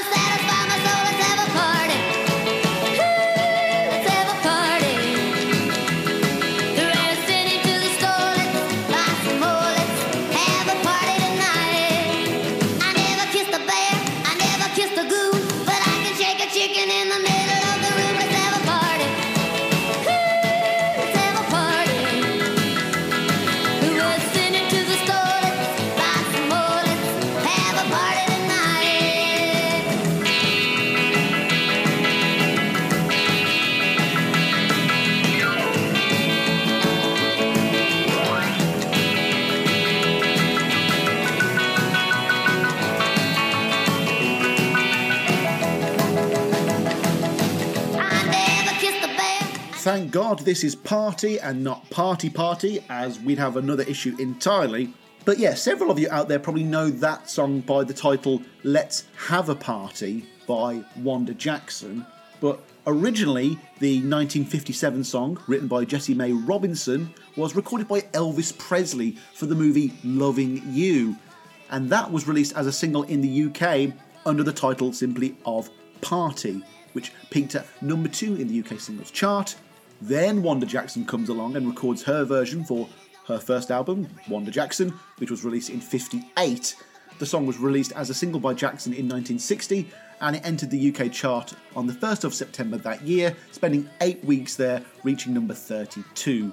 It also reached number 37 on the Billboard Hot 100 in 1960. As with Honey Hush, there was an issue with the accuracy of the lyrics for the song, as Paul details here once again. Let's Have a Party. That was from Elvis did it, I think in Loving You, the second movie. It's just a great song. And there were words again. As kids, we could never quite get the words. And there was no authority you could consult. It was just us, thankfully. It was nice that it was just us. But there was, I never kissed a bear. And then I always thought he said, I never kiss a goo. We didn't know what a goo was, but that's what it sounded like. So we were always doing, never kissed a bear, never kissed a goo. Like a chicken in the middle of the room, let's have a party. So when it came to it, I kept singing, never kissed a goo, and all the guys went, what is that? We looked it up, and it said, never kissed a goon, which I don't think is a lot more sensible either. I never kissed a bear, I never kissed a goon. Well, I'm not so sure about the story, the derivation of that. Again, some great archivists will be able to tell us what just happened there, but I just like the madness of the words, you know? And then Laura Gross goes, did you keep the goo? And Paul replies, no, it came out as goon, never kissed a bear, and that's true. I've never kissed a goon either, and that's equally as true. So what more do you want? Now, I'm not sure if this is bullshit here. I'm not sure. I'm sure Paul may be telling his own version of the truth as far as he believes it. Maybe he did come across the lyrics of Goon first. But again, Paul is the master of media and spin, so there's always a doubt there. I mean, of course, the internet was in its infancy back in 1999, but still, Paul is deep in the music world with access to all manner of channels and archives and resources that regular folk could have only dreamed of, and he couldn't find the lyrics for an Elvis Presley song. Because I've looked on loads of websites, right, in preparation for this particular moment on this podcast, and apparently the original line is in reference to a raccoon, and it's obviously, I never kissed a bear, I never kissed a... Well, you can work it out. And, of course, that original lyric, it's I'm sure, you know, it's a bear in the first bit and a raccoon in the next one. There's an animal theme there, but obviously there's huge racial overtones there, and the implications are very inappropriate, even in the late 90s. And so, much in the same way that Paul changed the lyrics of the song Atlantic Ocean to be less centred around the Atlantic slave trade, I think what's actually happened is that Paul has been very wise and cautious and removed any objectionable material from this project. And moving on from that rather swiftly, the final song that day was the second of the McCartney originals, titled What It Is. You are what it is that makes the world go around for me. You are what I need to make me feel good about myself. You see, I love you so much I can never do without you touch. I'm like a busy honeybee. I'm always hungry for it. How can anyone ignore it? Surely everybody will agree that you are what it is that makes the cloud go around the sky. Oh yeah, you got what it takes to make me proud to be who I am. You see, I love you so much I can never be without your touch. I'm like a busy honeybee. I'm always hungry for it. How can anyone ignore it? Surely everybody must agree. Now, folks, the greatest compliment I can give this song is that I genuinely couldn't tell that Paul had written it when I first heard the album. Am I saying that this seamlessly fits into the annals and the halls of the great rock and roll standards? No, not quite. What I'm saying is that Paul was perfectly able, to replicate the sound of an obscure, by-the-book, by-the-numbers, bog-standard rock and roll tune from the 1950s. And I'm not even saying that in a negative light, just that rather suitably and appropriately unremarkably, Paul can replicate the sound of his memories. You know, whilst this might not be a classic, unlike the title track, this does fit the theme perfectly, and most importantly, fit on the album effortlessly. And again, I'm not sure if this was ever intentional or not, but rather than just writing a song that sounds like it could have been from the 50s, or like making a song have a 50s sound, Paul rather deftly has written a song where it sounds like he's covering something else. Again, it might just be me projecting there, but that's how it comes across. Paul showed a great deal of self-awareness and humility when talking about this song, and whilst he put it in the context of struggling to write an authentic rocker, he also, in many ways, he was kind of mindfully, quote-unquote, checking his own privilege before that was even a thing. He said, It's actually very hard to write rock and roll. You talk to most songwriters, they say it's easier to write a ballad, although perhaps sometimes they seem harder to write. It's difficult to get things sounding genuine in rock and roll, because you're not black, you don't live in the South, you're not some poor guy on a terrace with an old blues guitar, you know? So that's the difficulty, you know? You're not experiencing all this stuff that it came from, you know? But, you know, I love it so much that I can try my own way to recreate all of that from when I was a kid, and my admiration for these blues rock and roll people, you know? Fortunately for Paul, love is one of the great themes of rock and roll, and so this song also benefits from being what might be the last of the Linda McCartney love songs written whilst she was still here. Paul details, I actually wrote that for Lynn when she was still alive, so it was a nice song to sing to her. So that had that kind of, you know, sentimental attachment to me like that. That's the only story about that song, really. I wrote it for her. Then, on Friday the 5th of March, for the final day of that first working week, the original lineup of this band got back together to polish off a few more songs. And they started off with the second song that I was previously kind of aware of in some way before this episode began, and that is Brown-Eyed Handsome Man.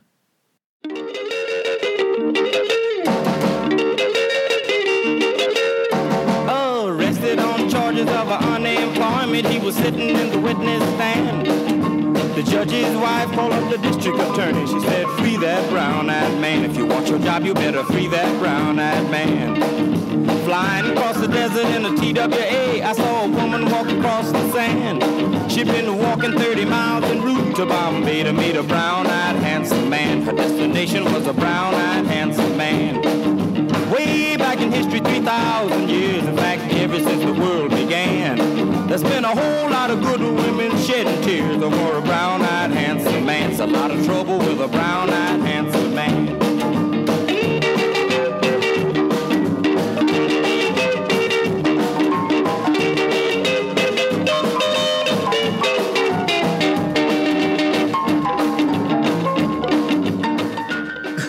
Okay, I do tell a lie.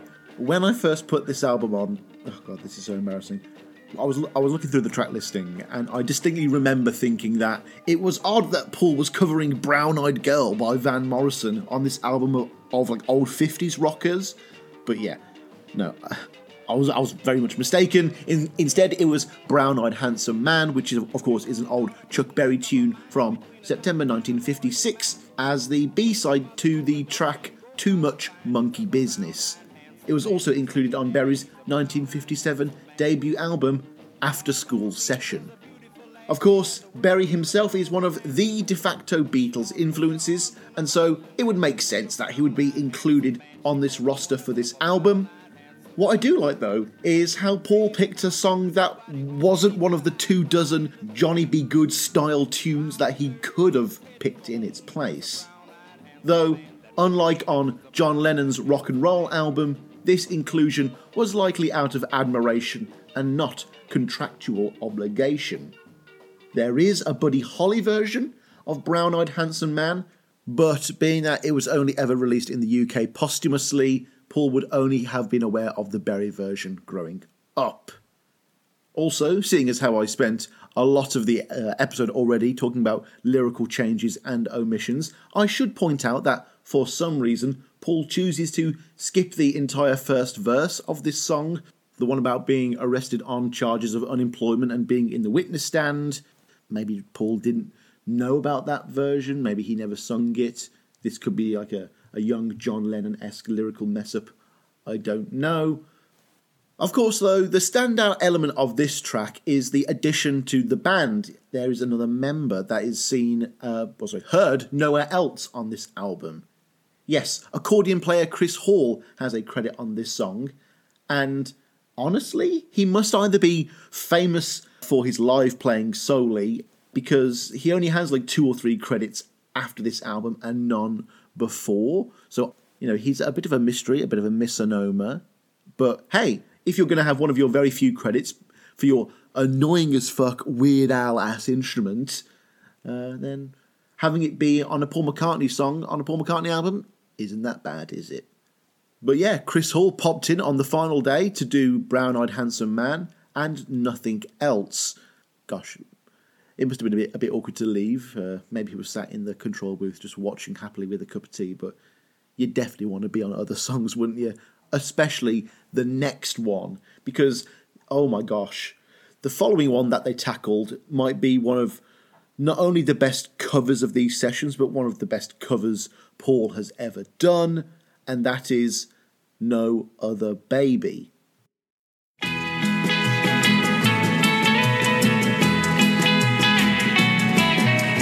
I don't want no other baby but you. I don't want no other baby but you.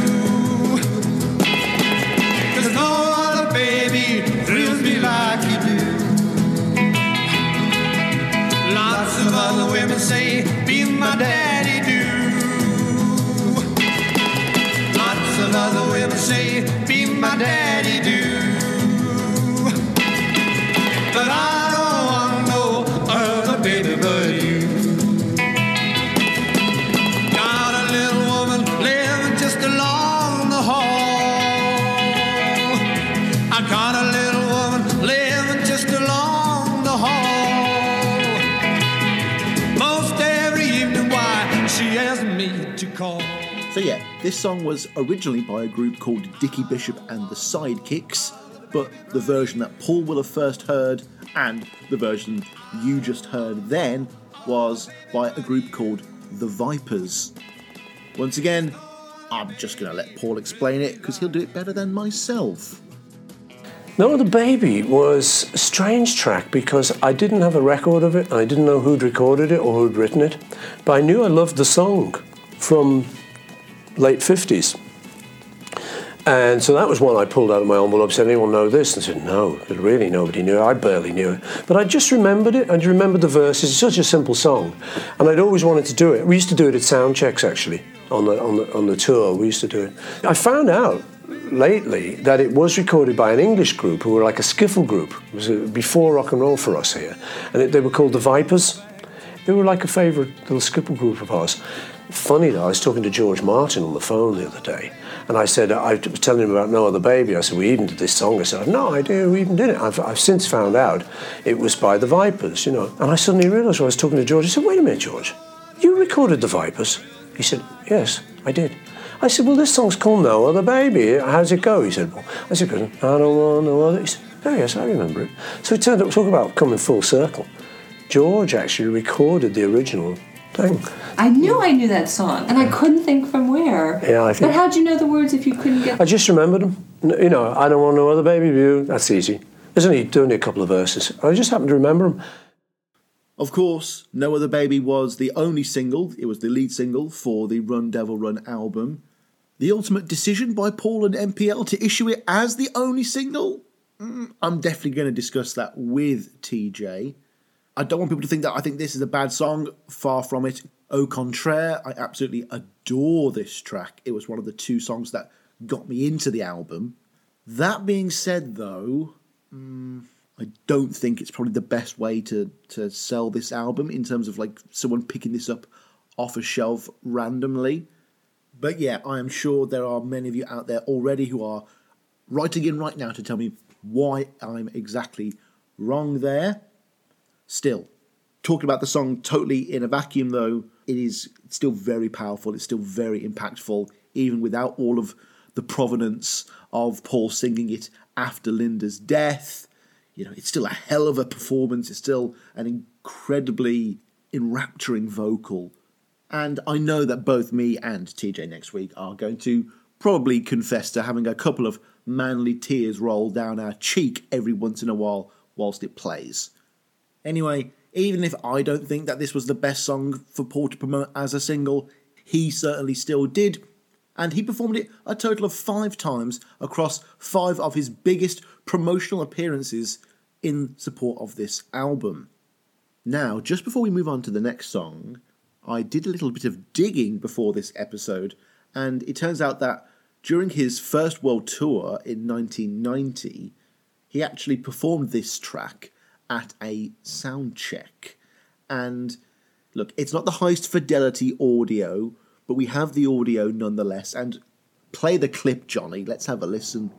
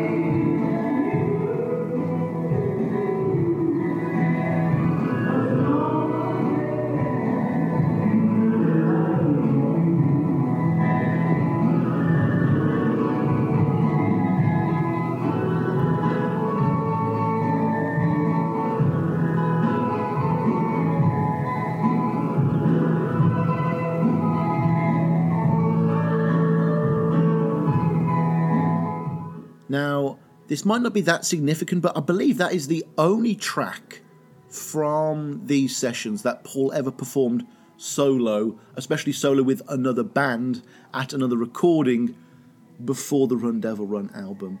I might be wrong, I'm going to keep doing some digging, but this is one of the best comparative bits of audio we've had in a while. And so, after about 3 or 4 takes max of No Other Baby, they then moved on to the next song of that day.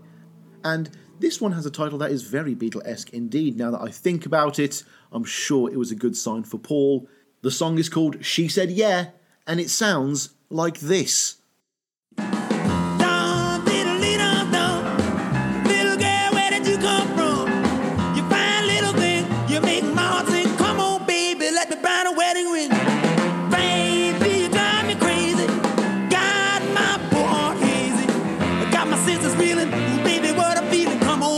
Let me make love to you. She said yeah. She said yeah. She said yeah, yeah, yeah, yeah. Oh, come on, daddy. I wanna make love to you too. I know I got the feeling in my soul. I know I love you. No one above you. Oh, come on, baby, just to let me love you. Yeah.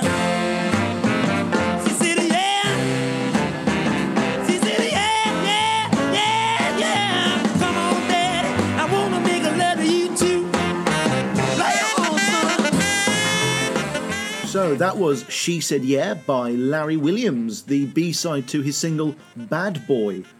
Of course, the Beatles famously covered Bad Boy, with it appearing on Beatles 4 in the States and a collection of Beatles golden oldies here in the UK. And I believe Dizzy Miss Lizzy and Slow Down were both Larry Williams songs, so he's clearly a key Beatle figure. However, this is a B-side from the 1950s. It could not be more throwaway, and so it wasn't written by Larry Williams himself, and was instead written by Roddy Jackson and Sonny Bono, who is credited for some reason as Don Christie. When discussing this song, Paul does another of my favourite McCartney-isms, which is to, get a little dig into the Rolling Stones for no reason. I'd love to let him speak for himself here, but I'll do my best in his stead. He said, She Said Yeah, it's a Larry Williams song. Me and John particularly loved Larry Williams. Bernie Maroney. John did Slow Down. I was always going to do She Said Yeah, but I never got around to it until now. I just loved it, and I remember turning Mick Jagger onto it in my house in London in the 60s. I was living on my own. All of the other guys were kind of married, but I had a cool little record collection, and you're living on your own, and that's very important. I used to get 45 cents from America. I'd get 10 records a week sent over. Soul stuff and what was charting in America. George had a good chess collection. He had lots of stacks and chess, and we pooled our resources, and we all played it to each other. And I remember having Mick up and saying, listen to this one, man. And I think the Stones did a version of it. I remember listening to it and thinking, nah, I can still do it. So yeah, according to Paul, not only did he introduce Mick Jagger to this song that the Stones later recorded, but according to his own holy self, their version wasn't definitive enough to put him off from doing it himself. And then, to finish off the final day, rather shockingly, they did what would become the most obviously old-school production-styled track. I thought they would have done this first. In my head, this was the first thing they recorded, but that could not be further from the truth. This is Blue Jean Bop. Blue jean baby, with your big blue eyes, don't want you looking at other guys. Got to make you give me one more chance. I can't keep still, so baby, let's dance. Well, the blue jean bop, it's the bop for me. Well, it's the bop, it's the dungaree. You dip your hip, free your knee, squeal on your heel, baby, 1, 2, 3. Well, the blue jean bop, baby, blue jean bop, blue jean bop, baby, blue jean bop, baby, won't you bop with jean? Bop, yeah, bop.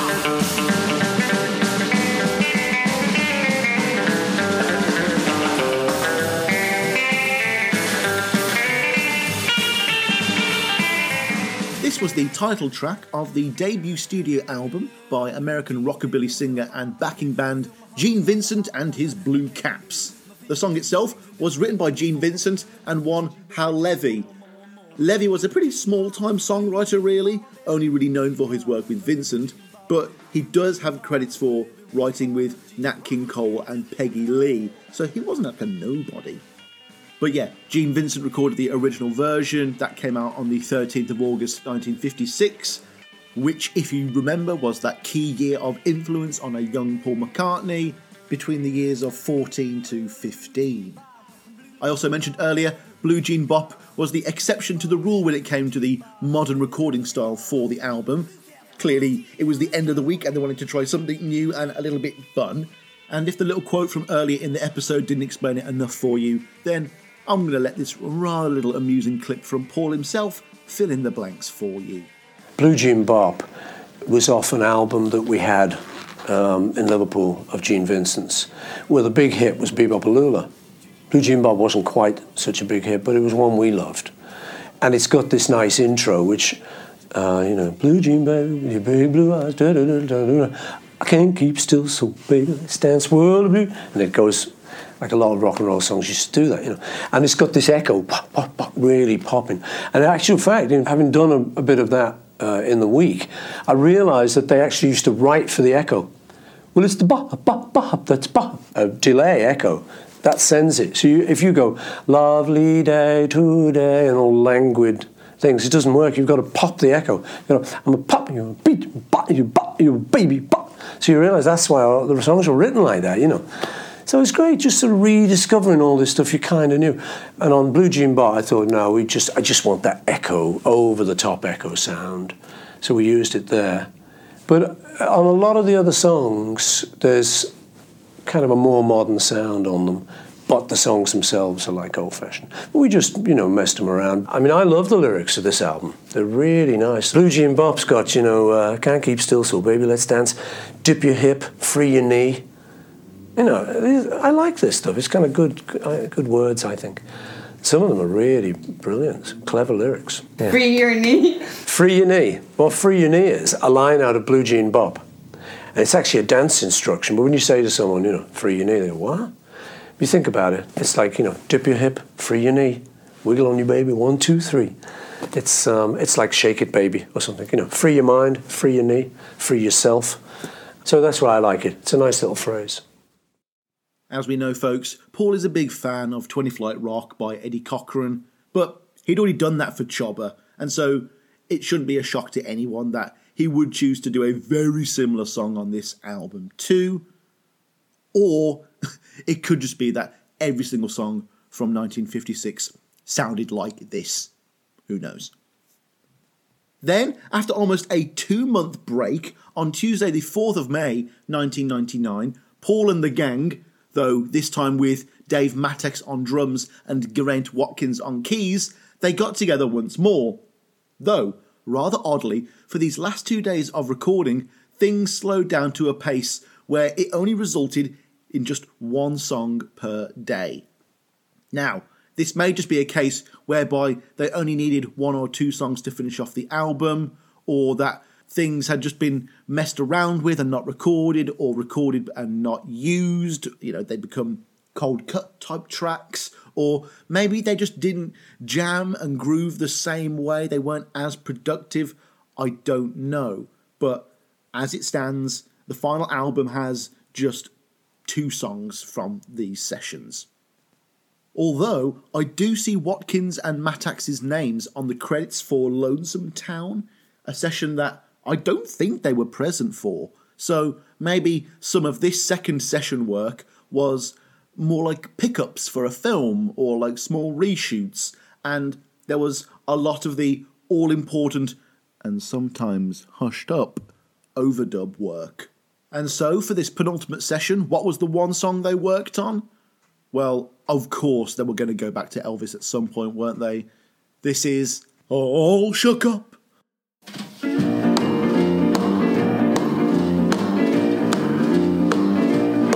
Well, bless my soul, what's wrong with me?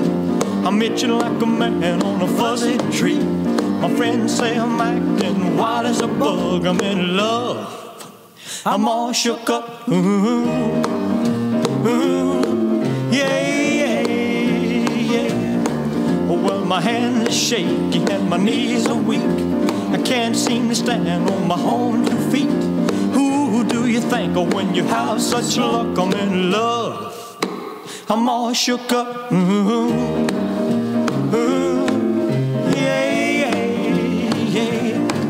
Well, please don't ask me what's on my mind. I'm a little mixed up, but I feel fine when I'm near the girl that I love best. My heart beats so it scares me to death when she touches my hand. Of course, no one here is surprised that there is another Elvis song on this album. I mean, of course there is. This track was originally written by Otis Blackwell, who also wrote Return to Sender for Elvis, as well as Great Balls of Fire for Jerry Lee Lewis. And it was first recorded by David Hill in 1956. Though, importantly, in 1957, Elvis would get his hands on it. And, well, it was a pretty big one, folks. When Paul was at the age of 15, again, that same kind of important, impressionable time, the same week as his birthday, no less, actually, All Shook Up went to the #1 spot, both here in the UK and the US, where it stayed at the top of Billboard for 4 weeks and eventually going double platinum. In interviews, it's clear that this song has a very special place in McCartney's heart, and like so many songs, it does have the power to conjure up a very specific pinpoint memory for him. He details, I had a mate of mine, who I still know, called Ian James, and he was my best mate, and we used to wander around all these fairgrounds, hoping, thinking that the girls would come flooding to us, because they never took any notice of us. I remember feeling bad one day, me and Ian. It's like, it's teenage blues. It's like, what are we going to do, man? So he said, we'll go back to his place, and he lived in the Dingle, whereby round where Ringo lived. This little terrace house, his granny's house, and we went there, and he had All Shook Up by Elvis. He said, just put that on. Well, after we put that on, I swear, the blues had all gone, the headache had gone, and we were like brand new people. And so, I love that song so much for just being able to do that. Of course, the irony now is that so much of Paul's music literally has the ability to do that for me. I have distinctive memories of Happy With You, literally putting a big smile on my face when I was feeling bad one day. So that power has passed on to Paul in spades.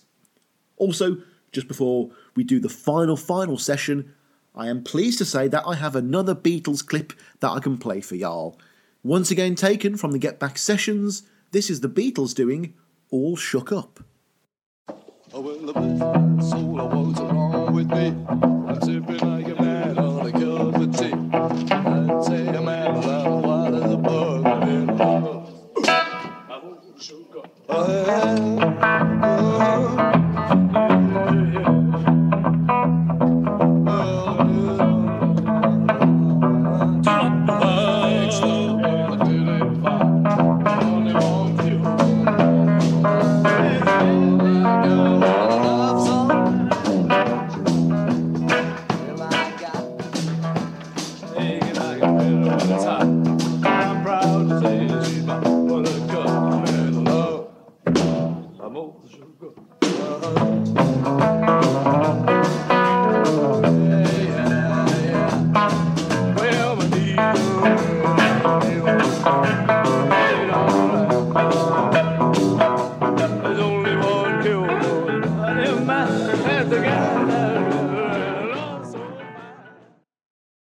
Now, I would never complain about my workload for this podcast, but I did have to download a 10-hour clip to find out that song and trim it.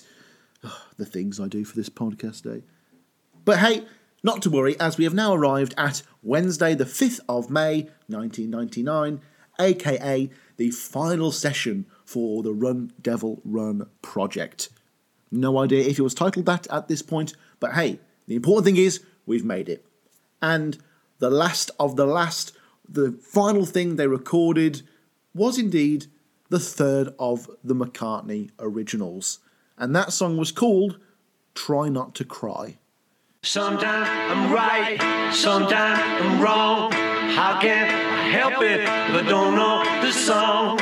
All day I try to be a man. Help me to do it, show me the plan. Try.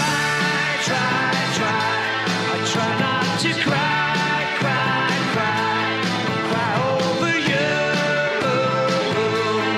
over you. Yes, I try not to cry over you.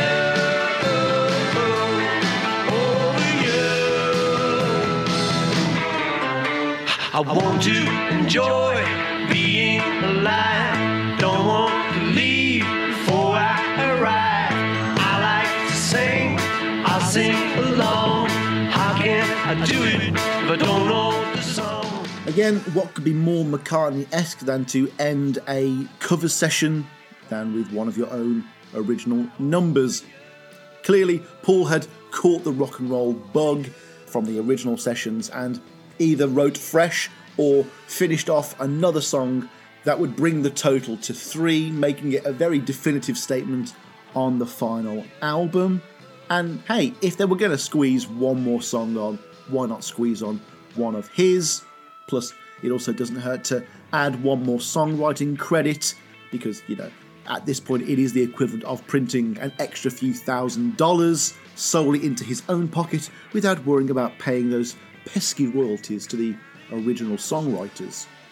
And just because I want to use as much of the original Run Devil Run interview as possible, I'm going to end this segment now with another delightfully goofy and charming McCartney moment where he describes how he taught the band how to play this particular song. Let's hear it, Johnny! Some songs come like from an idea.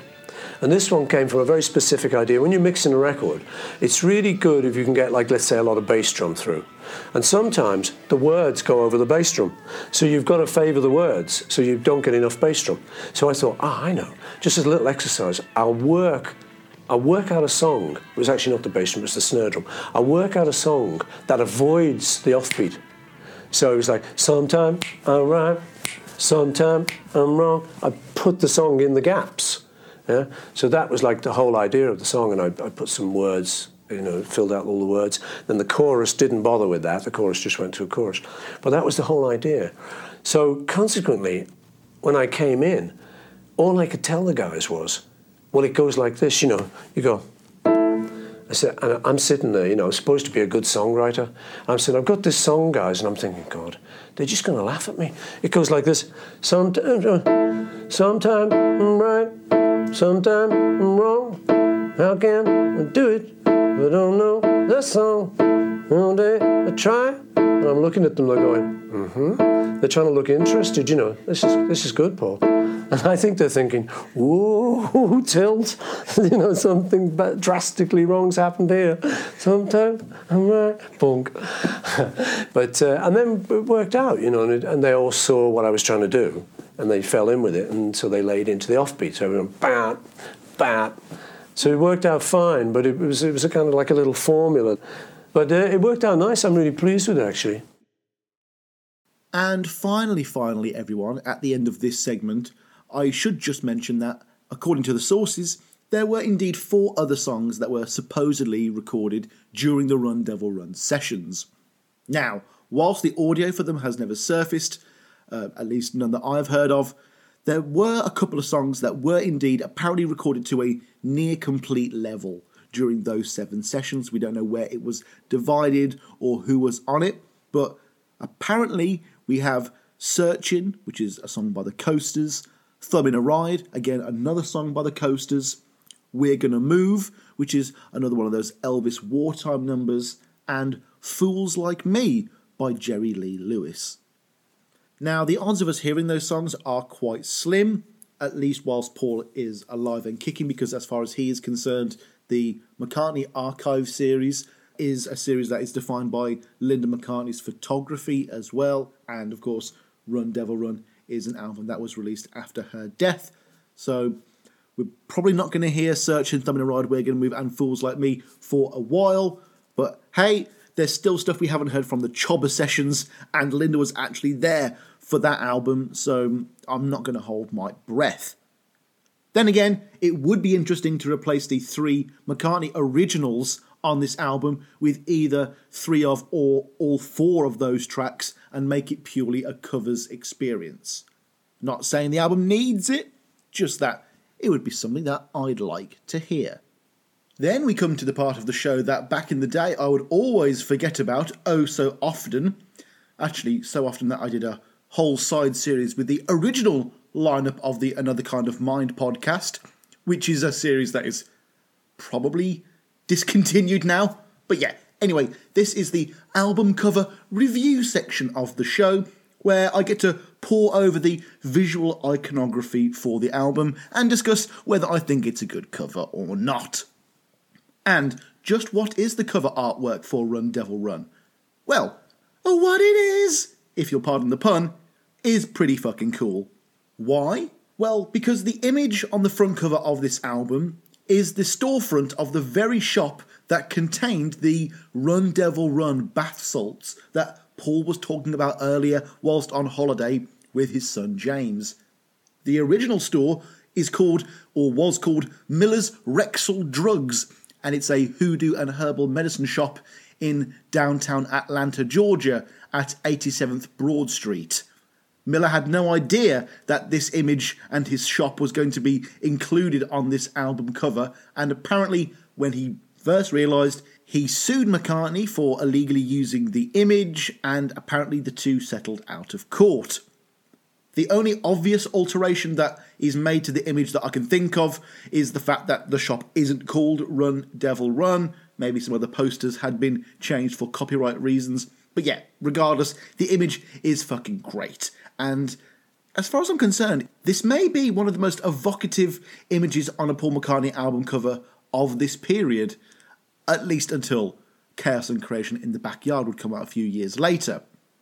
Like, I'm not putting it up there with Band on the Run or anything, but there's just something about the idea of this album being the process of Paul selling us the idea of these old rock and roll standards that I just find so engaging and fun. I mean, Paul has always been a huckster salesman, and I'm just glad he can be upfront about the whole thing now. This is a product to be sold, and so he's literally showing us a shop front. But it's not just that, it also just screams Americana and nostalgia and the 50s, and, you know, what could sum up the concept of this album better than that? All of the signs and the posters remind me of this wonderful mixture of like the ad scene in AMC's excellent show Mad Men and the kind of shysterism of the classic Old West American snake oil salesman. Again, both very appropriate images. And hey, if you want to get a little bit deeper with it, you could argue that the shop front, with all of its gaudy, flashy advertisements for, you know, enigmatic and holistic products, kind of reflects the commercial nature of the music from this album. Like, all of this rock and roll stuff was just a mass market product for teens in the 50s, and Paul isn't pretending like there is some deeper thing to it. This is just a rock and roll covers album, and I like that he's leaning into it. The whole thing also portrays that this isn't going to be particularly serious, and it is going to be overtly kitsch, something that Paul would want to convey right away as not to disappoint anyone. Also, just as a piece of visual media, the vast array of bright, literally eye-catching colours is not only very striking, but I imagine it also literally helps sell the album, as it's hard not to get drawn into the image. The rear artwork is basically the same as the front of the cover, but it's from a different perspective, you might say. Well, no, not might say. It is literally another photograph of the same storefront, but taken from a different location and angle. It's taken a little further down the street and to the right, and whilst it isn't like the most creative image ever in terms of uniqueness, what it does do is reinforce that this shop is indeed a real place and not a fake or generated image, and so that really helps. It just sells the reality of the image and what it's trying to say just a little bit better. Also, this image would be used once again for the limited edition 2-disc version of Run Devil Run for the cardboard slipcase that would house both discs, and in that instance it zoomed in on the Run Devil Run sign. It's a much more cropped image, and again, not that unique, but what it actually does do is it makes it feel like you are underneath the sign and stood right there, again from another literal perspective, so it is quite fun in that sense. Overall, I quite enjoy the visual iconography of Run Devil Run. There's not a lot of other supplementary media in terms of visuals to go along with the Run Devil Run stuff.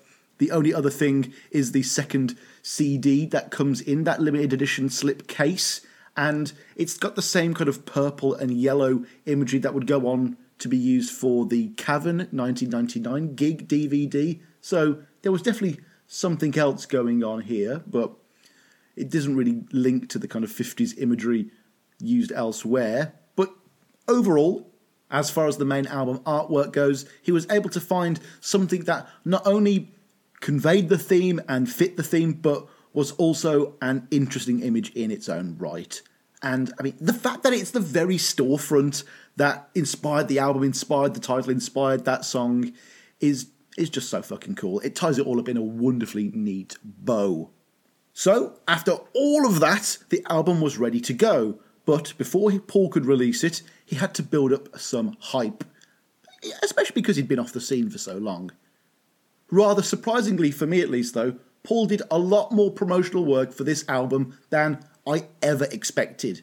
And it is clear that this was truly meant to be a proper comeback effort from him after that well-needed break. Now, I know I've questioned if this is an official studio album or not, or a side project album, but the media push made by Paul and MPL to give this album a wider release as possible is truly indicative of the same kind of scale of an Off the Ground or a Flaming Pie media release, with loads of appearances, performances and globe trotting. So regardless of whether it's an official proper canon album, Paul was treating it so in terms of the money, and it resulted in a shit ton of content for us to cover, so let's not delay any further. First of all, Paul began in earnest to promote this album in the August of 1999 with the recording of the Run Devil Run EPK. For those who don't remember, an EPK means an electronic press kit, and they are used to provide potential media outlets with all the clips, sound bites and audio bits you will ever need to help promote whatever you need to on TV, radio, online, whatever. These EPK interviews were oddly broken up into 3 kind of mini episodes titled Produce Piece, Isolated Soundbites and Party Piece, and they would go on to make up a lot of the Run Devil Run infomercials that you will have had the pleasure of listening to throughout the last episode. So, after having paid tribute to one of the original rock and rollers, Carl Perkins, in the spring of that year, on September 7th, 1999, Paul once again got his name back within the circles of old school rock and roll fans by performing an impromptu version of Buddy Holly's own Rave On, with Holly's original backing band, The Crickets, acting as his own backing band. This was on stage at McCartney's annual Buddy Holly Party Night, one of the last ones actually, which was being held at the Roseland Ballroom in New York. Normally quite the exclusive affair, this particular event was actually streamed live online, meaning that we have been treated, quote unquote, to this little bit of audio. Okay, they've given me an A, and I'm now familiar with the key. So it's a little things you say and do make me want to be with you. Rave on, it's a crazy feeling now. You know you got me reading when you say I love you. Rave on me. Well, if you kiss and say goodnight, well, you kiss and say goodnight again. Rave on, it's a crazy feeling now. I know it's got me reeling when you say I love you. Rave on to me, that's me.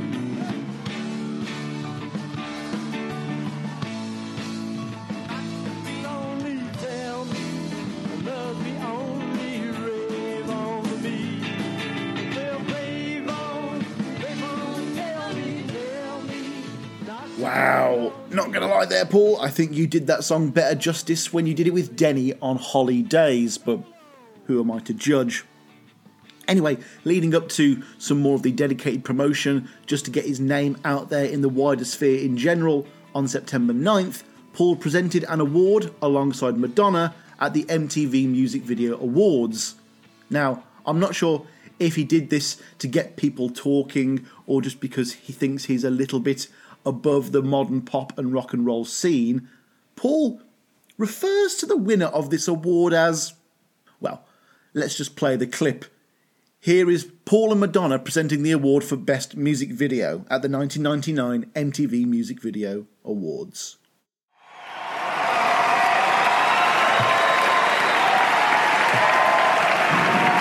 It's your turn. Yeah. All right. Good evening, everybody. He's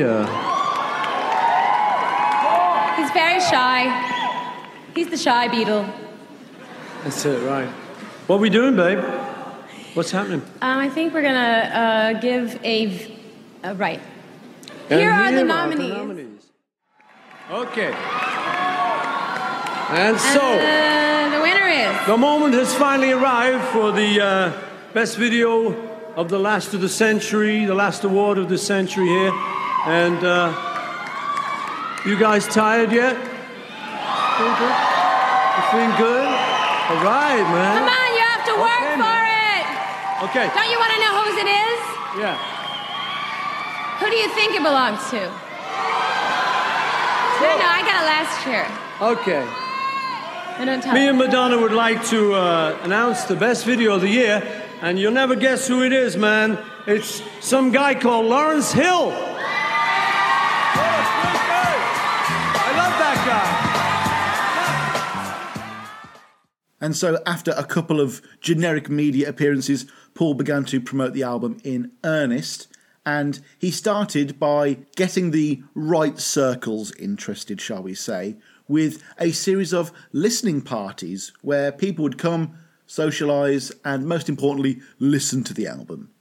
These were ticketed events of varying exclusivity and varying different areas of seating and mingling ability, but as far as I'm aware, there was a healthy amount of normies allowed into these events.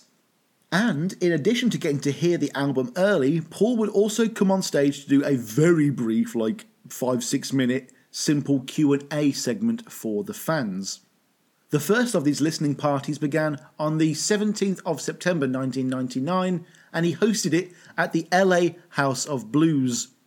Again, whilst some regular folk did squeeze in, it was a star-studded event boasting such guests as Brian Wilson, Gwen Stefani, Dave Koz, Woody Harrelson, Bill Wyman, and Owen Wilson. Paul remained in LA for at least another day though, as on the 18th of September, Paul headlined the Peter Party of the Century Concert and Humanitarian Awards at Paramount Studios. That's Peter as in P-E-T-A, as in P before the ethical treatment of animals. And of course, whilst Paul was indeed there to promote his new album, and I'm sure most of the people in the audience were likely specifically there to see him play, the real reason that Paul McCartney was at this awards do was to be one of the presenters and give out the very first Linda McCartney Memorial Award. This award was a way for Peter to honour prominent animal rights activists over the years, normally with Paul presenting the award personally. That year, and some of you may scoff at this, the very first recipient of this award was none other than Pamela Anderson.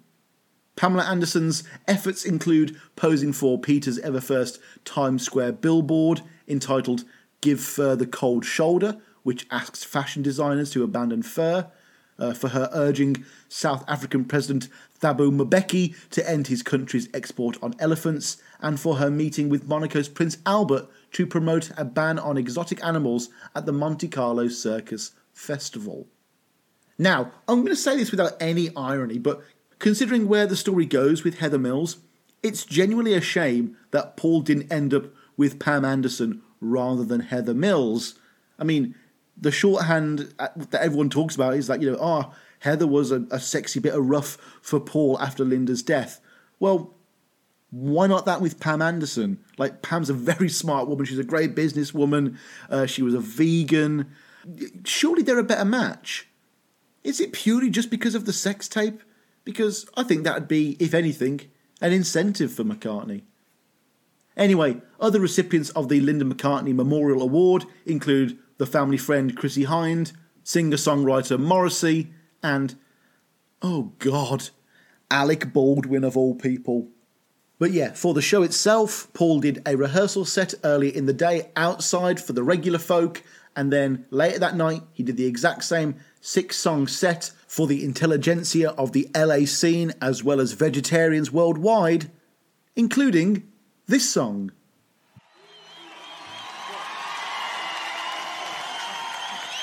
Sometimes I'm right, sometimes I'm wrong. I cannot help it if I don't know the song. All day I try to be a man. Help me to do it, show me the plan. Try, try, try. Try not to cry, cry, cry. Cry over you, over you. Yes, I try not to cry, cry, cry. Cry over you.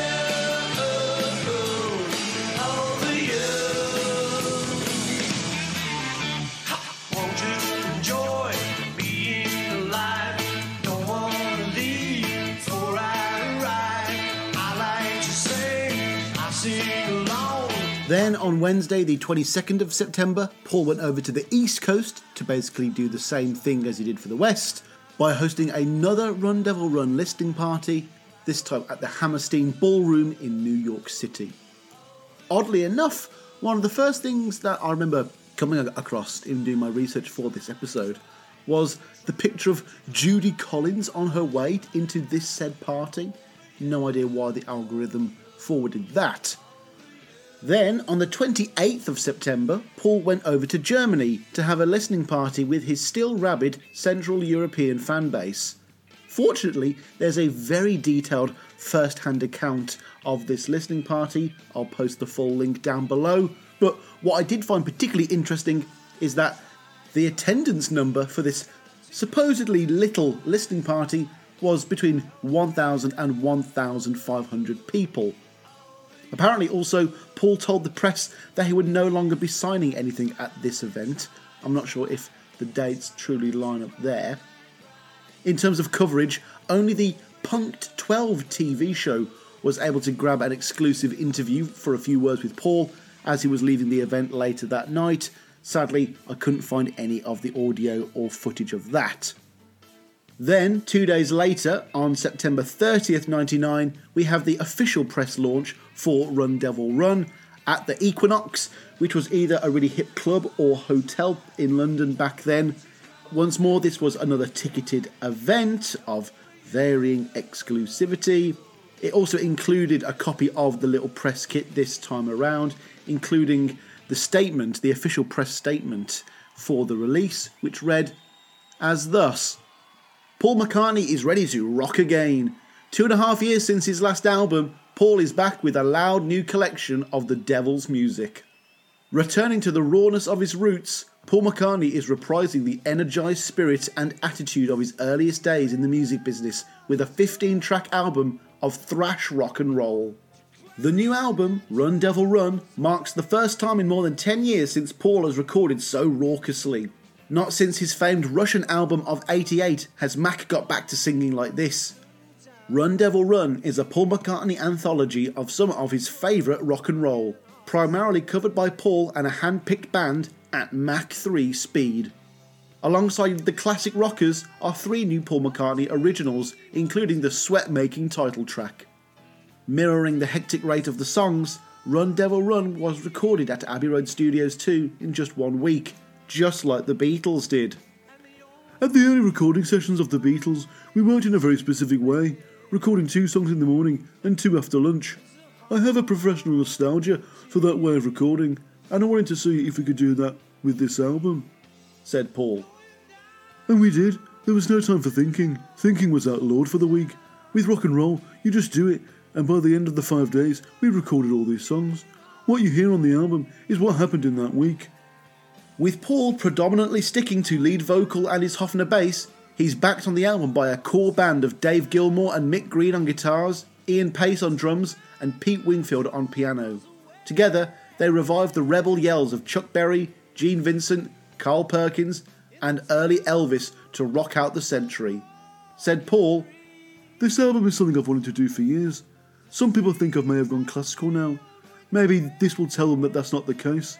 I still love my rock and roll." Following on from that, on the 24th of October, we saw the single release for No Other Baby, the lead and only single for this album. It was backed with Brown Eyed Handsome Man and the then exclusive Fabulous as B-sides, and you could get this single on CD, promo CD, and 7-inch vinyl. Then, on November 3rd, Paul did a performance on a programme called Later with Jools Holland. Now, for anyone not in the know, Jools Holland was a member of the band Squeeze, and he's been a bit of a musical mainstay here in the UK with his Later with Jools Holland series, where he has loads of live acts on of his own curation. But the reason he is with Paul today is because not only did he record George Harrison's last song, Horse to Water, performing it also at the Concert for George, but Jools Holland was also the interviewer for the entire anthology project. So yeah, he clearly is in the inner circle of Beatle friends. Now, any Jools Holland show, be it this, the regular series, or his annual Hootenannies, it's all just one big live party with a little interview here and there with performances scattered throughout. It's always very charming, always very fun, and these two were always bound to have a great chemistry on screen because they've done it before. Let's hear some of it now. With literally one of the most important people ever in popular music, Sir Paul McCartney. In a moment. First thing is, what was the first piece of music you can ever remember hearing? Hearing? Billy Cotton Band Show. Wakey, wakey! Oi, oi, oi! And then, right, what was your first... Soul music. Yeah, exactly. Where did you first hear Honey Hush? The first one you did? John Lennon and Stuart Sutcliffe used to have a flat. Stuart, they both went to the art school. They had this flat, and we stayed over one night, me and George, who were younger. And it was very exciting for us staying out all night. Is this in Liverpool? In Liverpool. And in the morning, you know, the students' flats, they've got a mattress and there's maybe a record player and an ashtray. Yeah. I remember John just waking up in the morning, leaning out bed, lighting a ciggy, putting the record on, and it was that one. Come in this house.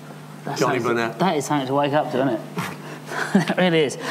Did you play these, I mean, are these songs that you first played, like in the Cavern Club and places like that? Not these ones on the record. These are the ones we never got around to. Right. But this kind of thing was what we played, yeah, in the beginning. And tell us about how, I mean, how did you sort of record it? Because it's very, I think the hardest thing to capture is that element of boogie and excitement. It's like lightning in a bottle, that's what Pete, your pianist, said once.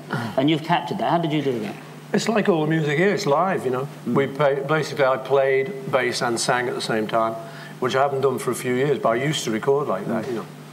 So that's all we did, really, just played it as a group and then tried to get it right. Yeah. One more, please. Some people like to rock, some people like to roll, but moving and a grooving gonna satisfy my soul. Let's have a party. Let's have a party. Send it to the stories, that's some noise. Have a party tonight. I'll never kiss a bear, I'll never kiss a goon, but I can take it chicken in the middle of the room. Let's have a party. Let's have a party. Send it to the stories, that's some noise. On to November 13th now, and we see Paul making an appearance on some primetime Saturday night television here in the UK with his appearance on Red Alert with the National Lottery. Absolutely no idea what this show is. I have no memory of it, despite at least being 8 or 9 at the time. There's only one sentence about this programme on Wikipedia, and it reads as thus: Red Alert was a BBC National Lottery game show broadcast on BBC One from the 13th of November 1999 to the 8th of April 2000. It was hosted by Lulu and Terry Alderton. So obviously Paul was the very first guest on this show, and I don't know any of the rules of the actual game or anything like that, but seemingly part of the format was having Lulu herself being able to muzzle her way in onto the stage during the performances. And so, performing Brown-Eyed Handsome Man, we have Paul McCartney and Lulu. We are not worthy! Please welcome Paul McCartney!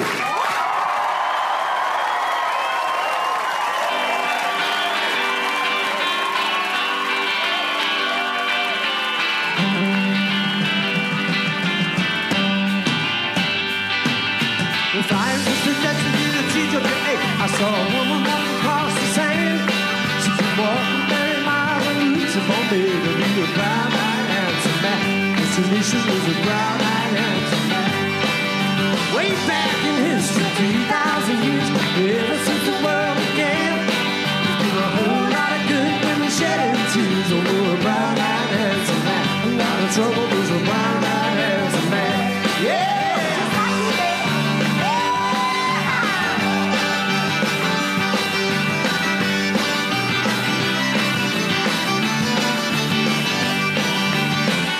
Then, on November 16th, Paul made an appearance on The Big Breakfast television show, which is on Channel 4 here in the UK. Despite the name, this is a light entertainment TV show that is indeed shown in the evening. And at the time, it was hosted by UK TV mainstays Stephen Vaughan and Denise Van Outen. For some context before I play this clip, Stephen Vaughan had several shed-based gimmicks on the show, and Paul is being interviewed in a set that is made up to look like a UK garden shed. Let's hear the clip. Paul, first question I have to ask you. The nation waits with bated breath. Yes, Johnny? Do you have a shed?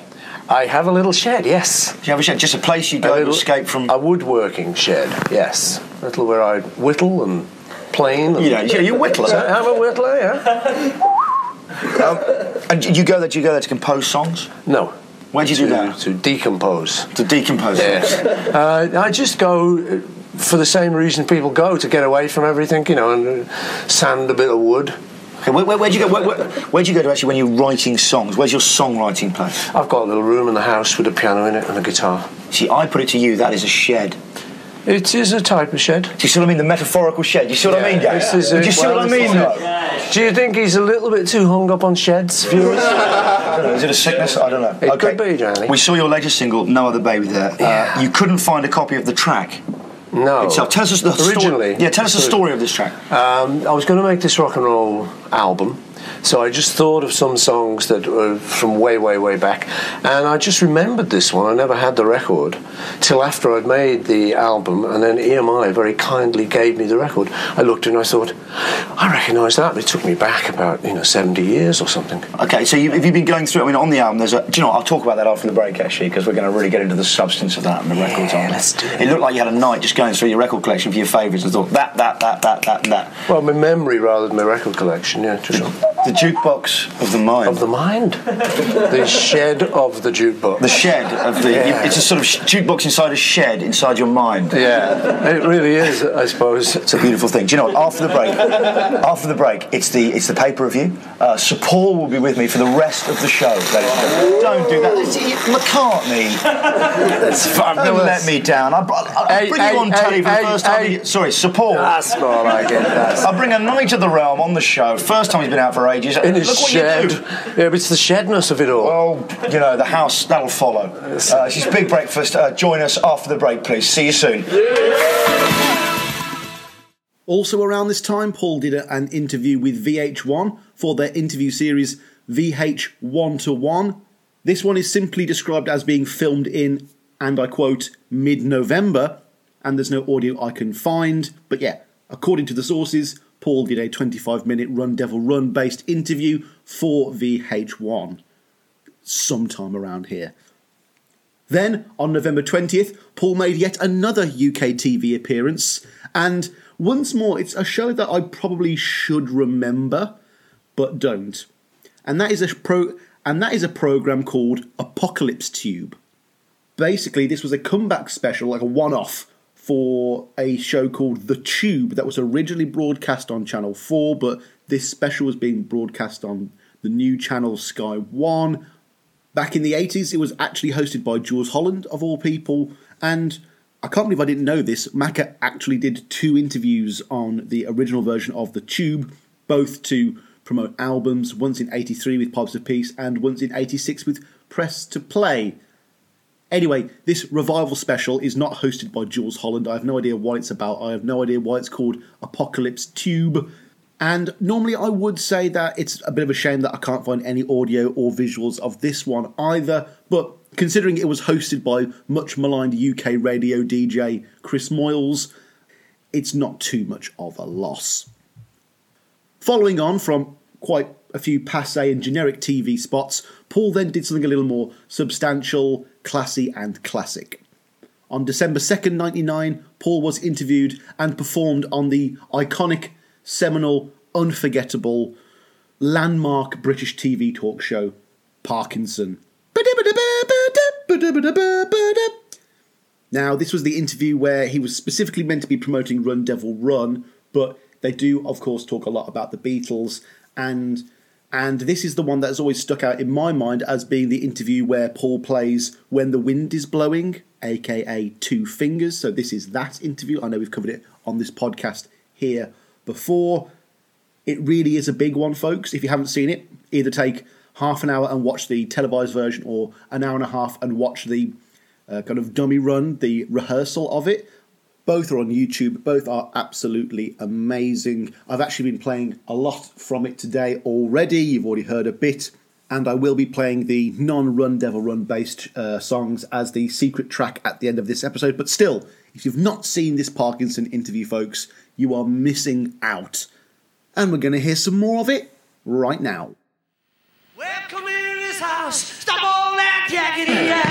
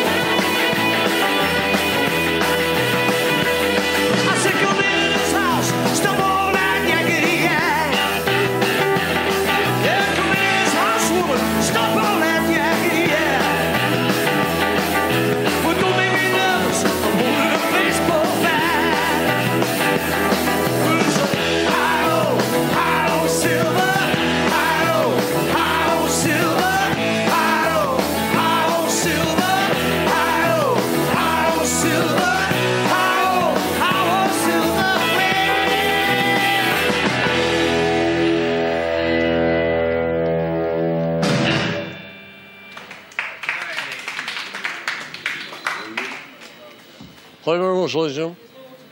Then in your own time, just... Then I'm coming over there. Both us are. Put that down. Get rid of that. Again, on my and hand walk there. across. Thank you. Whenever the mood takes you. Okay.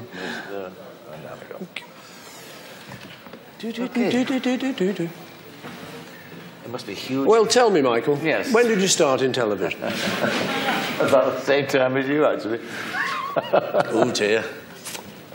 Yeah. About then. Well, that's it. We start talking. Yeah. Anything. Yes, and well, we'll start off with a bit about that and how you came to do it, and then I'm going to more or less chronologically, really. I think from that point on, it seems to make sense.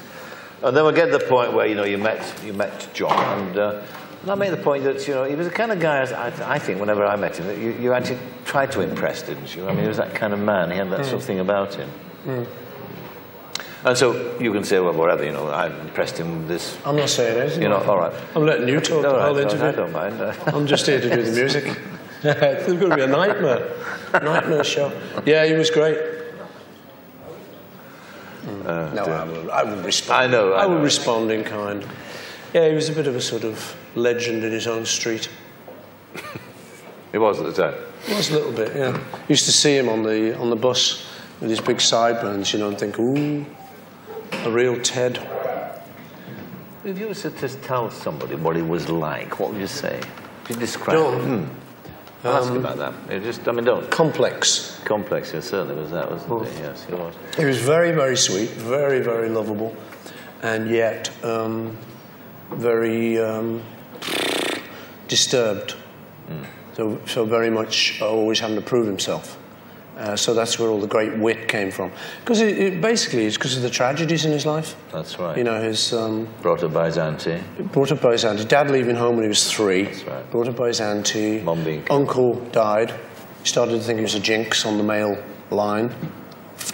And then his mum getting knocked over right outside the house by an off-duty policeman who was supposed to be a bit drunk. So, you're starting to hate the world here. Mm. Whereas I was very lucky. My mum and dad... were great and kind of, I had no problems at all till she died. Well, and that brought me and John together. Oh, you were very young when she died, weren't you? 14? I was about 14, 14 when she died. So that was something John and I had in common, that our mums had died, around about that time. It was a sibling thing, wasn't it, between the two of you? I mean, you were like brothers in a sense, weren't you? Yeah, I think so, as far as that was concerned. I think all of us in the group were, because we wrote together. And I think because our mums had died. It gave us, we sort of knew about that depth of sadness that you couldn't show the world because we were teenage. You had to look hard and, yeah, mum died, yeah. In fact, I'm not sure, I don't normally mention it too much, but we kind of knew that when people had talked to us, they said, what's your mum think about it? And we go, she died. And we knew people would go, oh, sorry, and we quite liked to see them get uncomfortable. It's a weird little thing. Yeah. We used to know that each of us knew that. Yes. Kind of little things like that brought us a bit more together, I don't want to do do you want Paul to go through the mechanics of the guitar business? thing? The guitar, yes. Okay. So we'll be talking about John, and you say, well, all right, I impressed him very much, or whatever it is with this.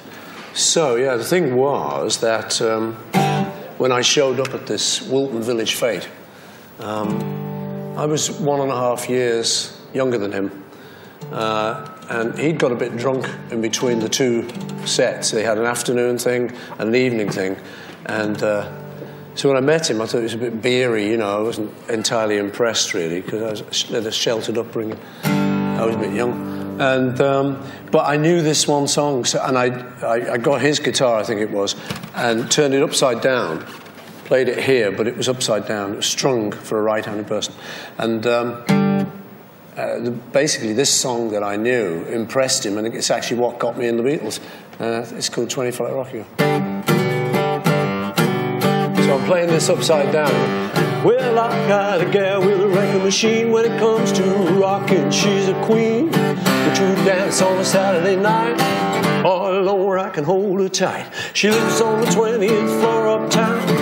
The elevator's broken down, but I walk 1, 2, flat, 3, flat, 4, 5, 6, 7, flat, 8, 5 more.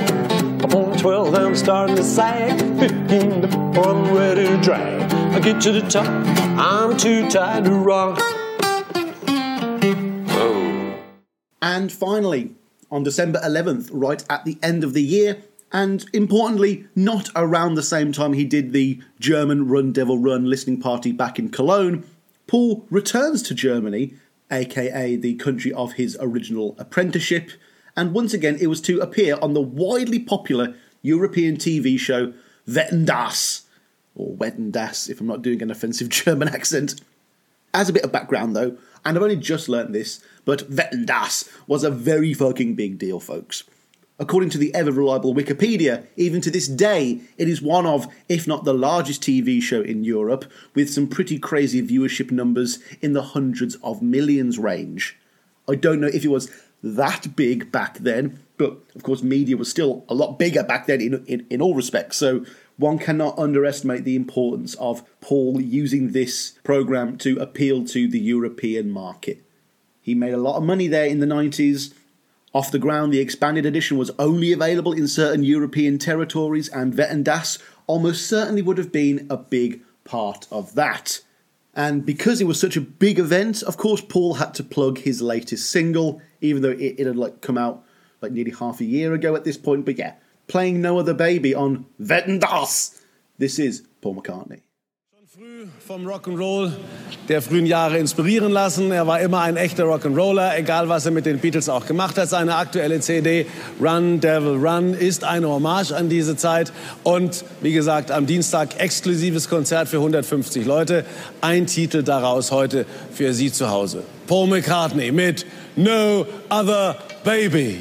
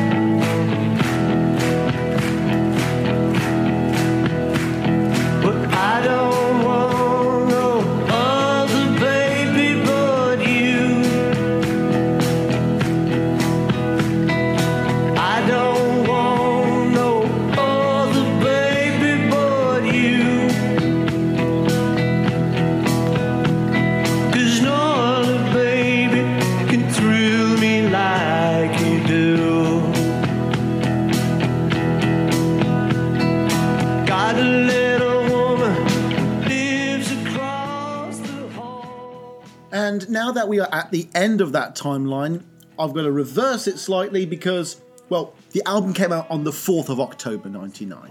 I was just 7 years old, 1 month and 1 day old at that time. But yeah, October 4th is when Run Devil Run was released.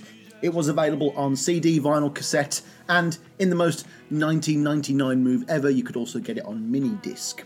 There was also that 2-disc CD set with the cool little slipcase, where the second disc contains the EPK interview / the Run Devil Run interview.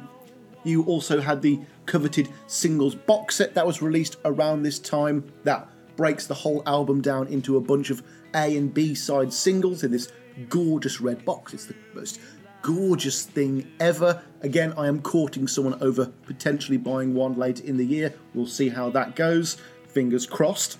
But was it all worth it? Was Run Devil Run truly the low-risk yet still kind of glorious return to form for Paul McCartney?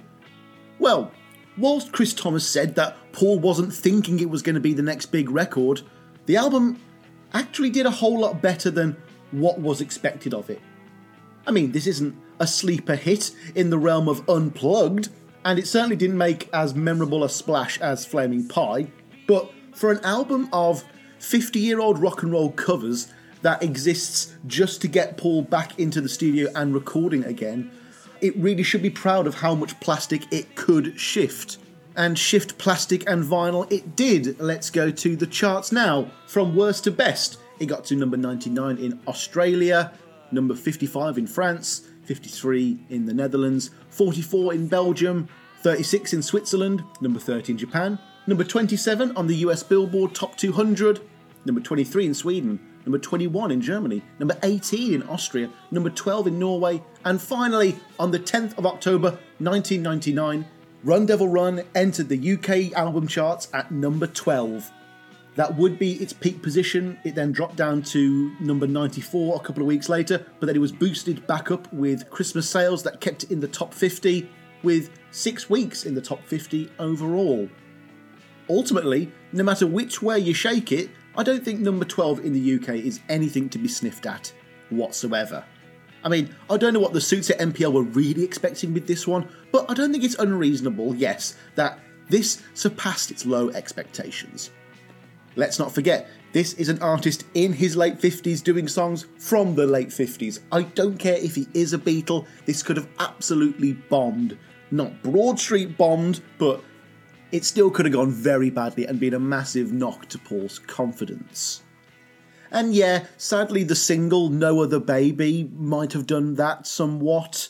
That single did not fare nearly as well, with it only getting to number 42 on the UK singles chart.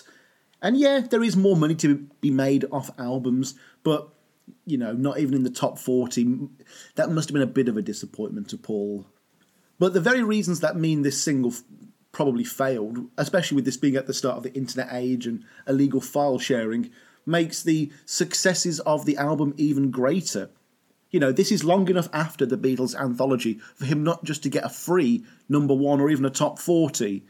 And seeing as how we are on the precipice of a bit of a trough in terms of Paul's popularity, the kind of irrelevant early 2000s period of his career, I'm just so glad to see that this album did as well as it did.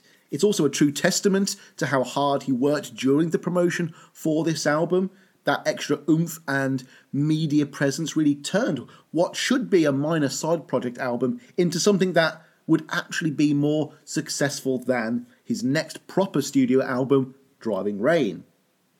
At the end of the day, folks, for any legacy artist, this album would have been considered a smash hit, but the scales are always off when it comes to Paul.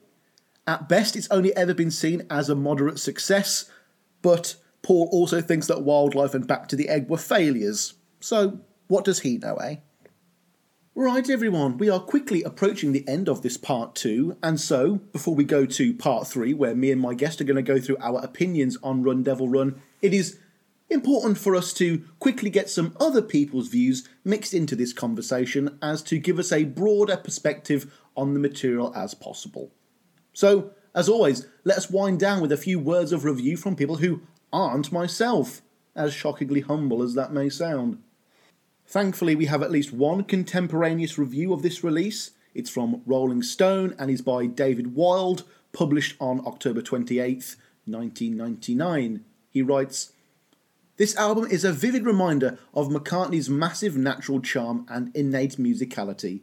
It is impossible not to be affected by the intimate way in which he invests himself into these primal songs of loss and love. Especially No Other Baby, a minor hit for Chad and Jeremy, and Ricky Nelson's Lonesome Town. McCartney also successfully tackles 2 Elvis gems, All Shook Up and I Got Stung.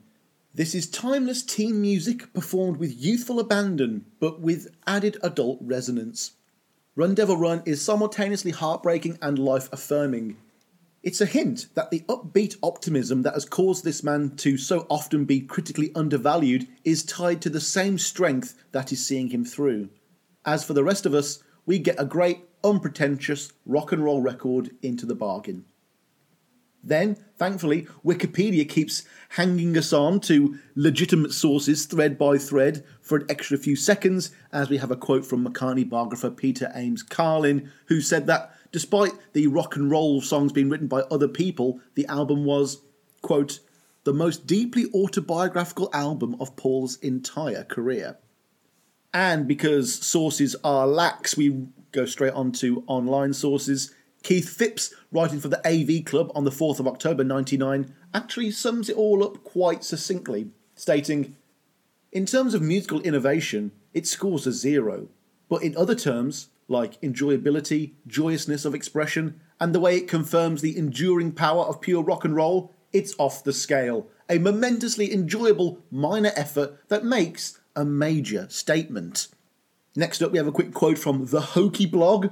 Great name. They write, "Your enjoyment of this album will almost entirely rely on your affection for these tunes. What can be said, however, is that Paul & Co. attack the material with verve, energy, talent, and top-notch musicianship. There's a laid-back sense of fun and enjoyment that seeps through every track. The pure rock energy of She Said Yeah, All Shook Up, Brown Eyed Handsome Man, I Got Stung, and Party cannot be denied. The doo-wop beauty of Lonesome Town hits that sweet spot just perfectly. McCartney's vocal performance here is wonderful. They also conclude with, "It's a very decent collection of rock and roll covers." That it is. User The Bricker from albumoftheyear.com writes, "Credit has to be given where credit is due. McCartney's version of All Shook Up is honestly pretty awesome, and thankfully it did come pretty early in the album, because Run Devil Run was no different from any other repetitive album, getting later songs all mashed together in listeners' ears and all in all being a pretty forgettable experience. I enjoyed the power and the drive here that can be heard in all the songs, but it's much tougher to compliment them individually when they all sound the same." User BrightEye14 from RateYourMusic.com writes, "This is far better than his first 50s cover project from the late 80s, in large part because of the context. This one seemed to be made in a fit of embarrassment after he released a couple of poorly received albums. This one finds Paul retreating into a cocoon of safety during a period of grief. His beloved wife Linda passed away, and this was the first project he undertook after she was gone. This is the music that he had loved since boyhood. Of course he was going to return to it. It would feel safe and good to him, not to psychoanalyse too much. It's also just straight up better than Chobber v CCR. The performances, the production, the singing, my God, the singing, it's all leagues better. No Other Baby is legitimately great, and it is the track that I would choose to represent Run Devil Run in some list of one track per album from Paul. It simmers and never actually explodes, but it still feels like it's accelerating towards something. The speedy title track is another scorcher as well. I should actually listen to this album more than I do. I don't often reach for covers albums, but this is a strong release full of passion and emotion." User Forever Trees Green on RateYourMusic.com writes, "Not so sure about this one. The originals had been the easy highlights on one of his other covers albums, Kisses from the Bottom, but here they come off quite weak, which is really disappointing. This isn't the first time Paul has attempted something like this. He did it once 10 years previously with the Russian album. Pure fun, though, is what this album screams out to me.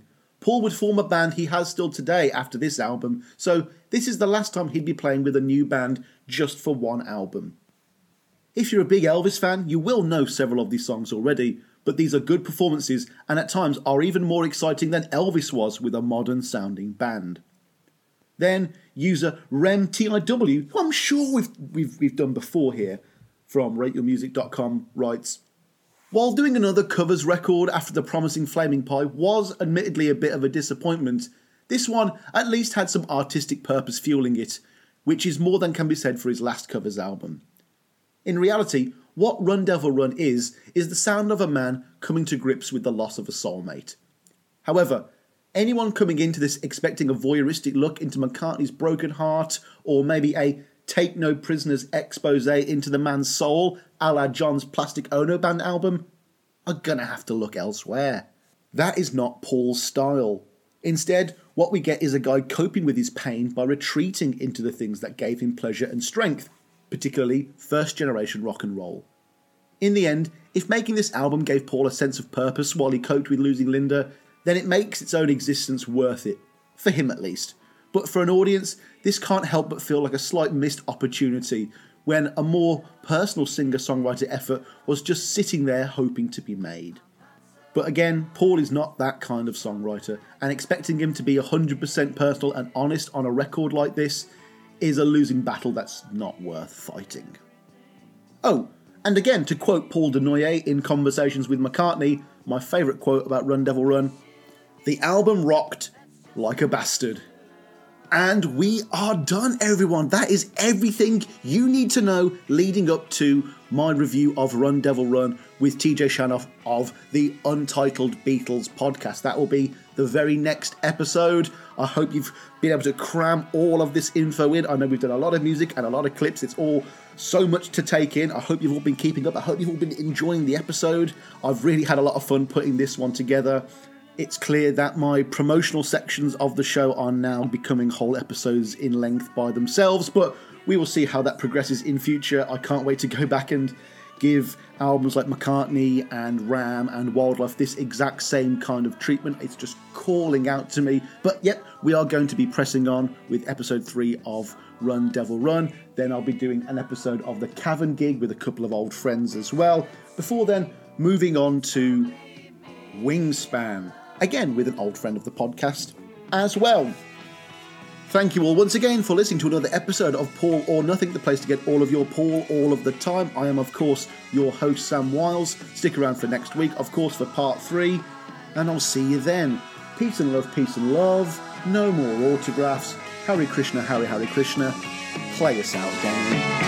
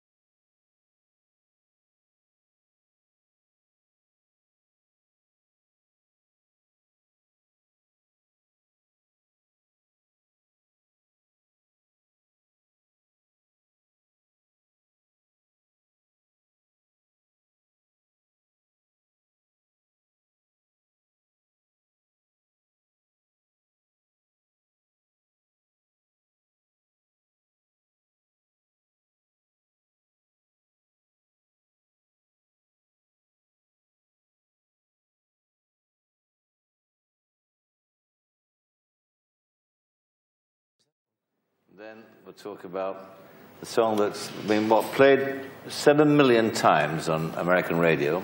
If you want to listen that long, it'll be 25 years of your life it would take you. There's 350 versions alone in the BBC Record Library, because I checked. Oh my God. But there's only one that's worth listening to, and there's this one, isn't it? I want them all for Christmas. I mean, you could have written that one song and then retired, couldn't you? I mean, a very sort of wealthy Could have, man. yeah. I mean, that would have been good. But, you know, the truth of the matter is, I love it too much. You do? I mean, you never get sick of playing should retire now, really. You know, some people are calling for it. But, no, I just love it too much. You know, if they sacked me, I'd do it as a hobby. I mean, we all know the story about, you know, that you dreamed it. And that, but have you ever thought where the dream came from? I mean, what is it about in the end? I never thought at the time, but I think now people have since suggested, as I'm lying on the psychiatrist's couch, that it was probably to do with the death of my mum. Really? Because it would be a few years after she died, yeah. You were 22 when you wrote it. So so that's that's what... maths, 6 years after she died, about, 8 years. So, I think it's true, you know, why she had to go, I don't know, she didn't say, and stuff. It might have been to do with that. I never realised at the time. I mean, I thought I was a big grown-up man at 22, you know. I'm not half the man I used to be. Be 11. Okay, let's do it. Yesterday, all my troubles seem so far away.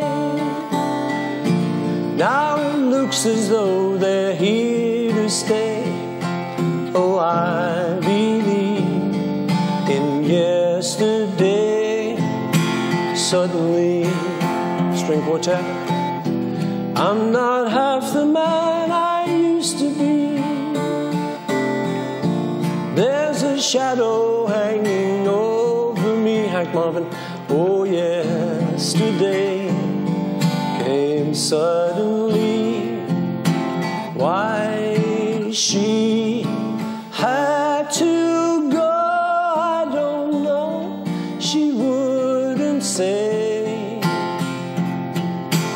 I said something wrong. Now I long for yesterday. Yesterday, love was such an easy game to play.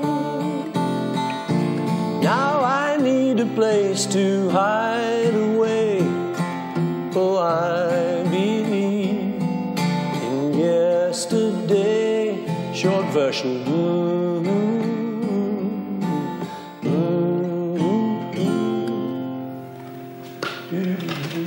No longer on the show. Okay, now I think what we're going to have to do is take a recording break at the beginning of this next section, because when I say, behold, a grand piano, there isn't one there. So they're going to have to bring one in. Okay. So that'll be the cue as daft as that, you know, say, behold, a grand piano. We'll take a short break and then stick the piano in there. You explain to the audience, someone explain recording break. Yes. All right. Thank you very much. What's he play for you now? The song my grandmother wrote.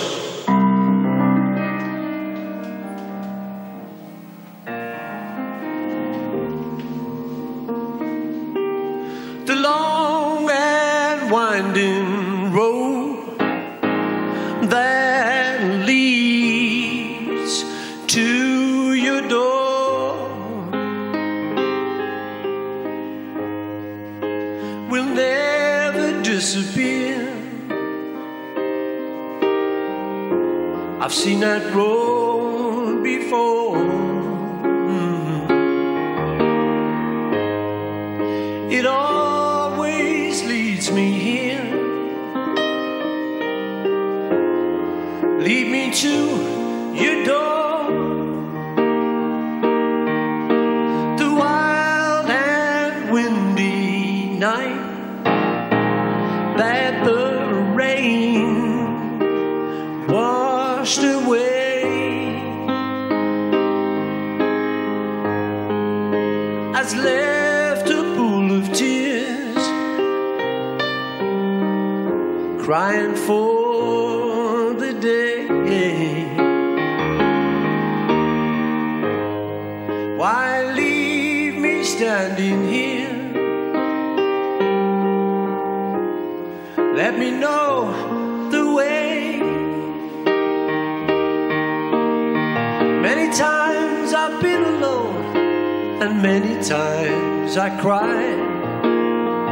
Anyway, you never know the many ways I tried, but still they lead me back to the long and winding road.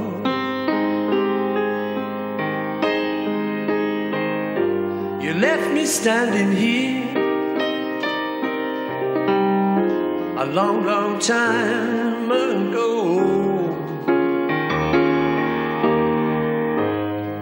Don't leave me waiting here. Lead me to your door.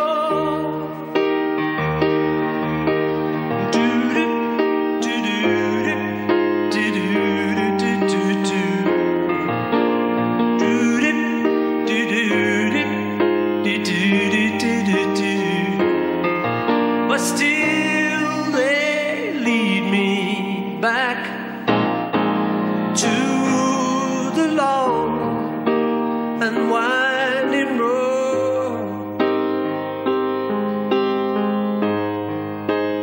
You left me standing here a long, long time ago.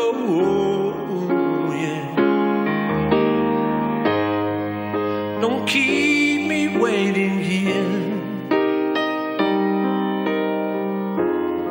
Lead me to your door.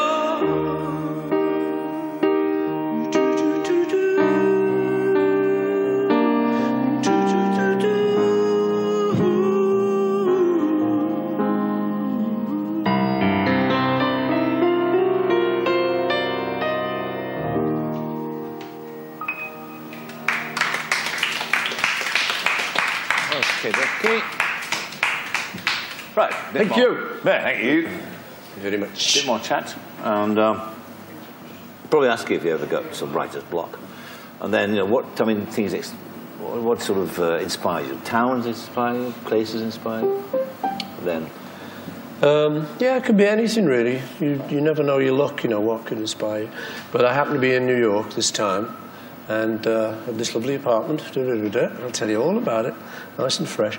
And so I wrote this song there. It's just a new one. I'm kind of working on stuff. So this is the world premiere, is it? It's the world premiere. Better get it right. Song. If I don't, I'll stop and start again. Here we go.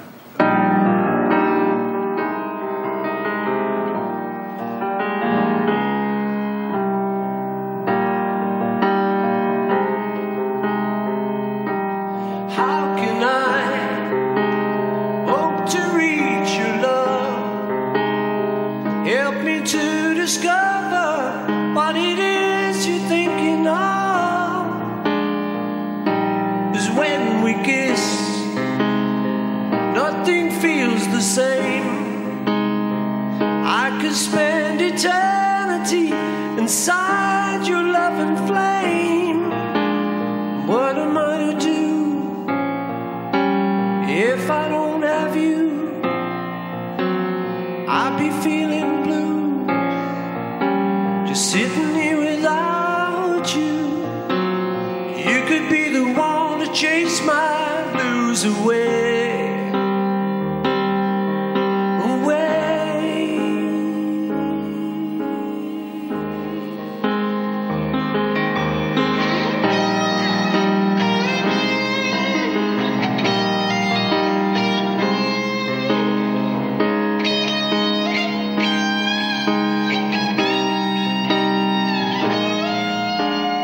What am I to do if I don't have you? I'll be feeling blue, just sitting here without you.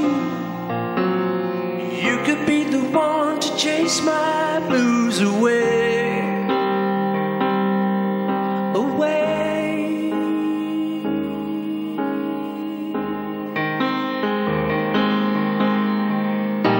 So how can I hope to reach your love? Help me to discover what it is you're thinking of. 'Cause when we kiss, nothing feels the same. I could spend eternity inside your loving flame.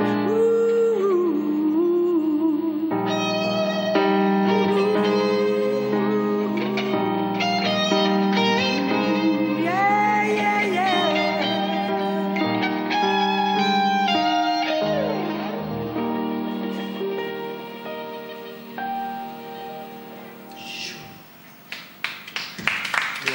Thank you, love. Do you think it would be better with that little song in between Long and Winding Road and that? What do you think? Don't know. Or shall we leave it as it is? Leave it to you. We could end on a fun note, maybe. You know what? It leads nicely musically for Long and Winding, because Long and Winding actually finishes probably the only other song I've ever written in that key, and then this one.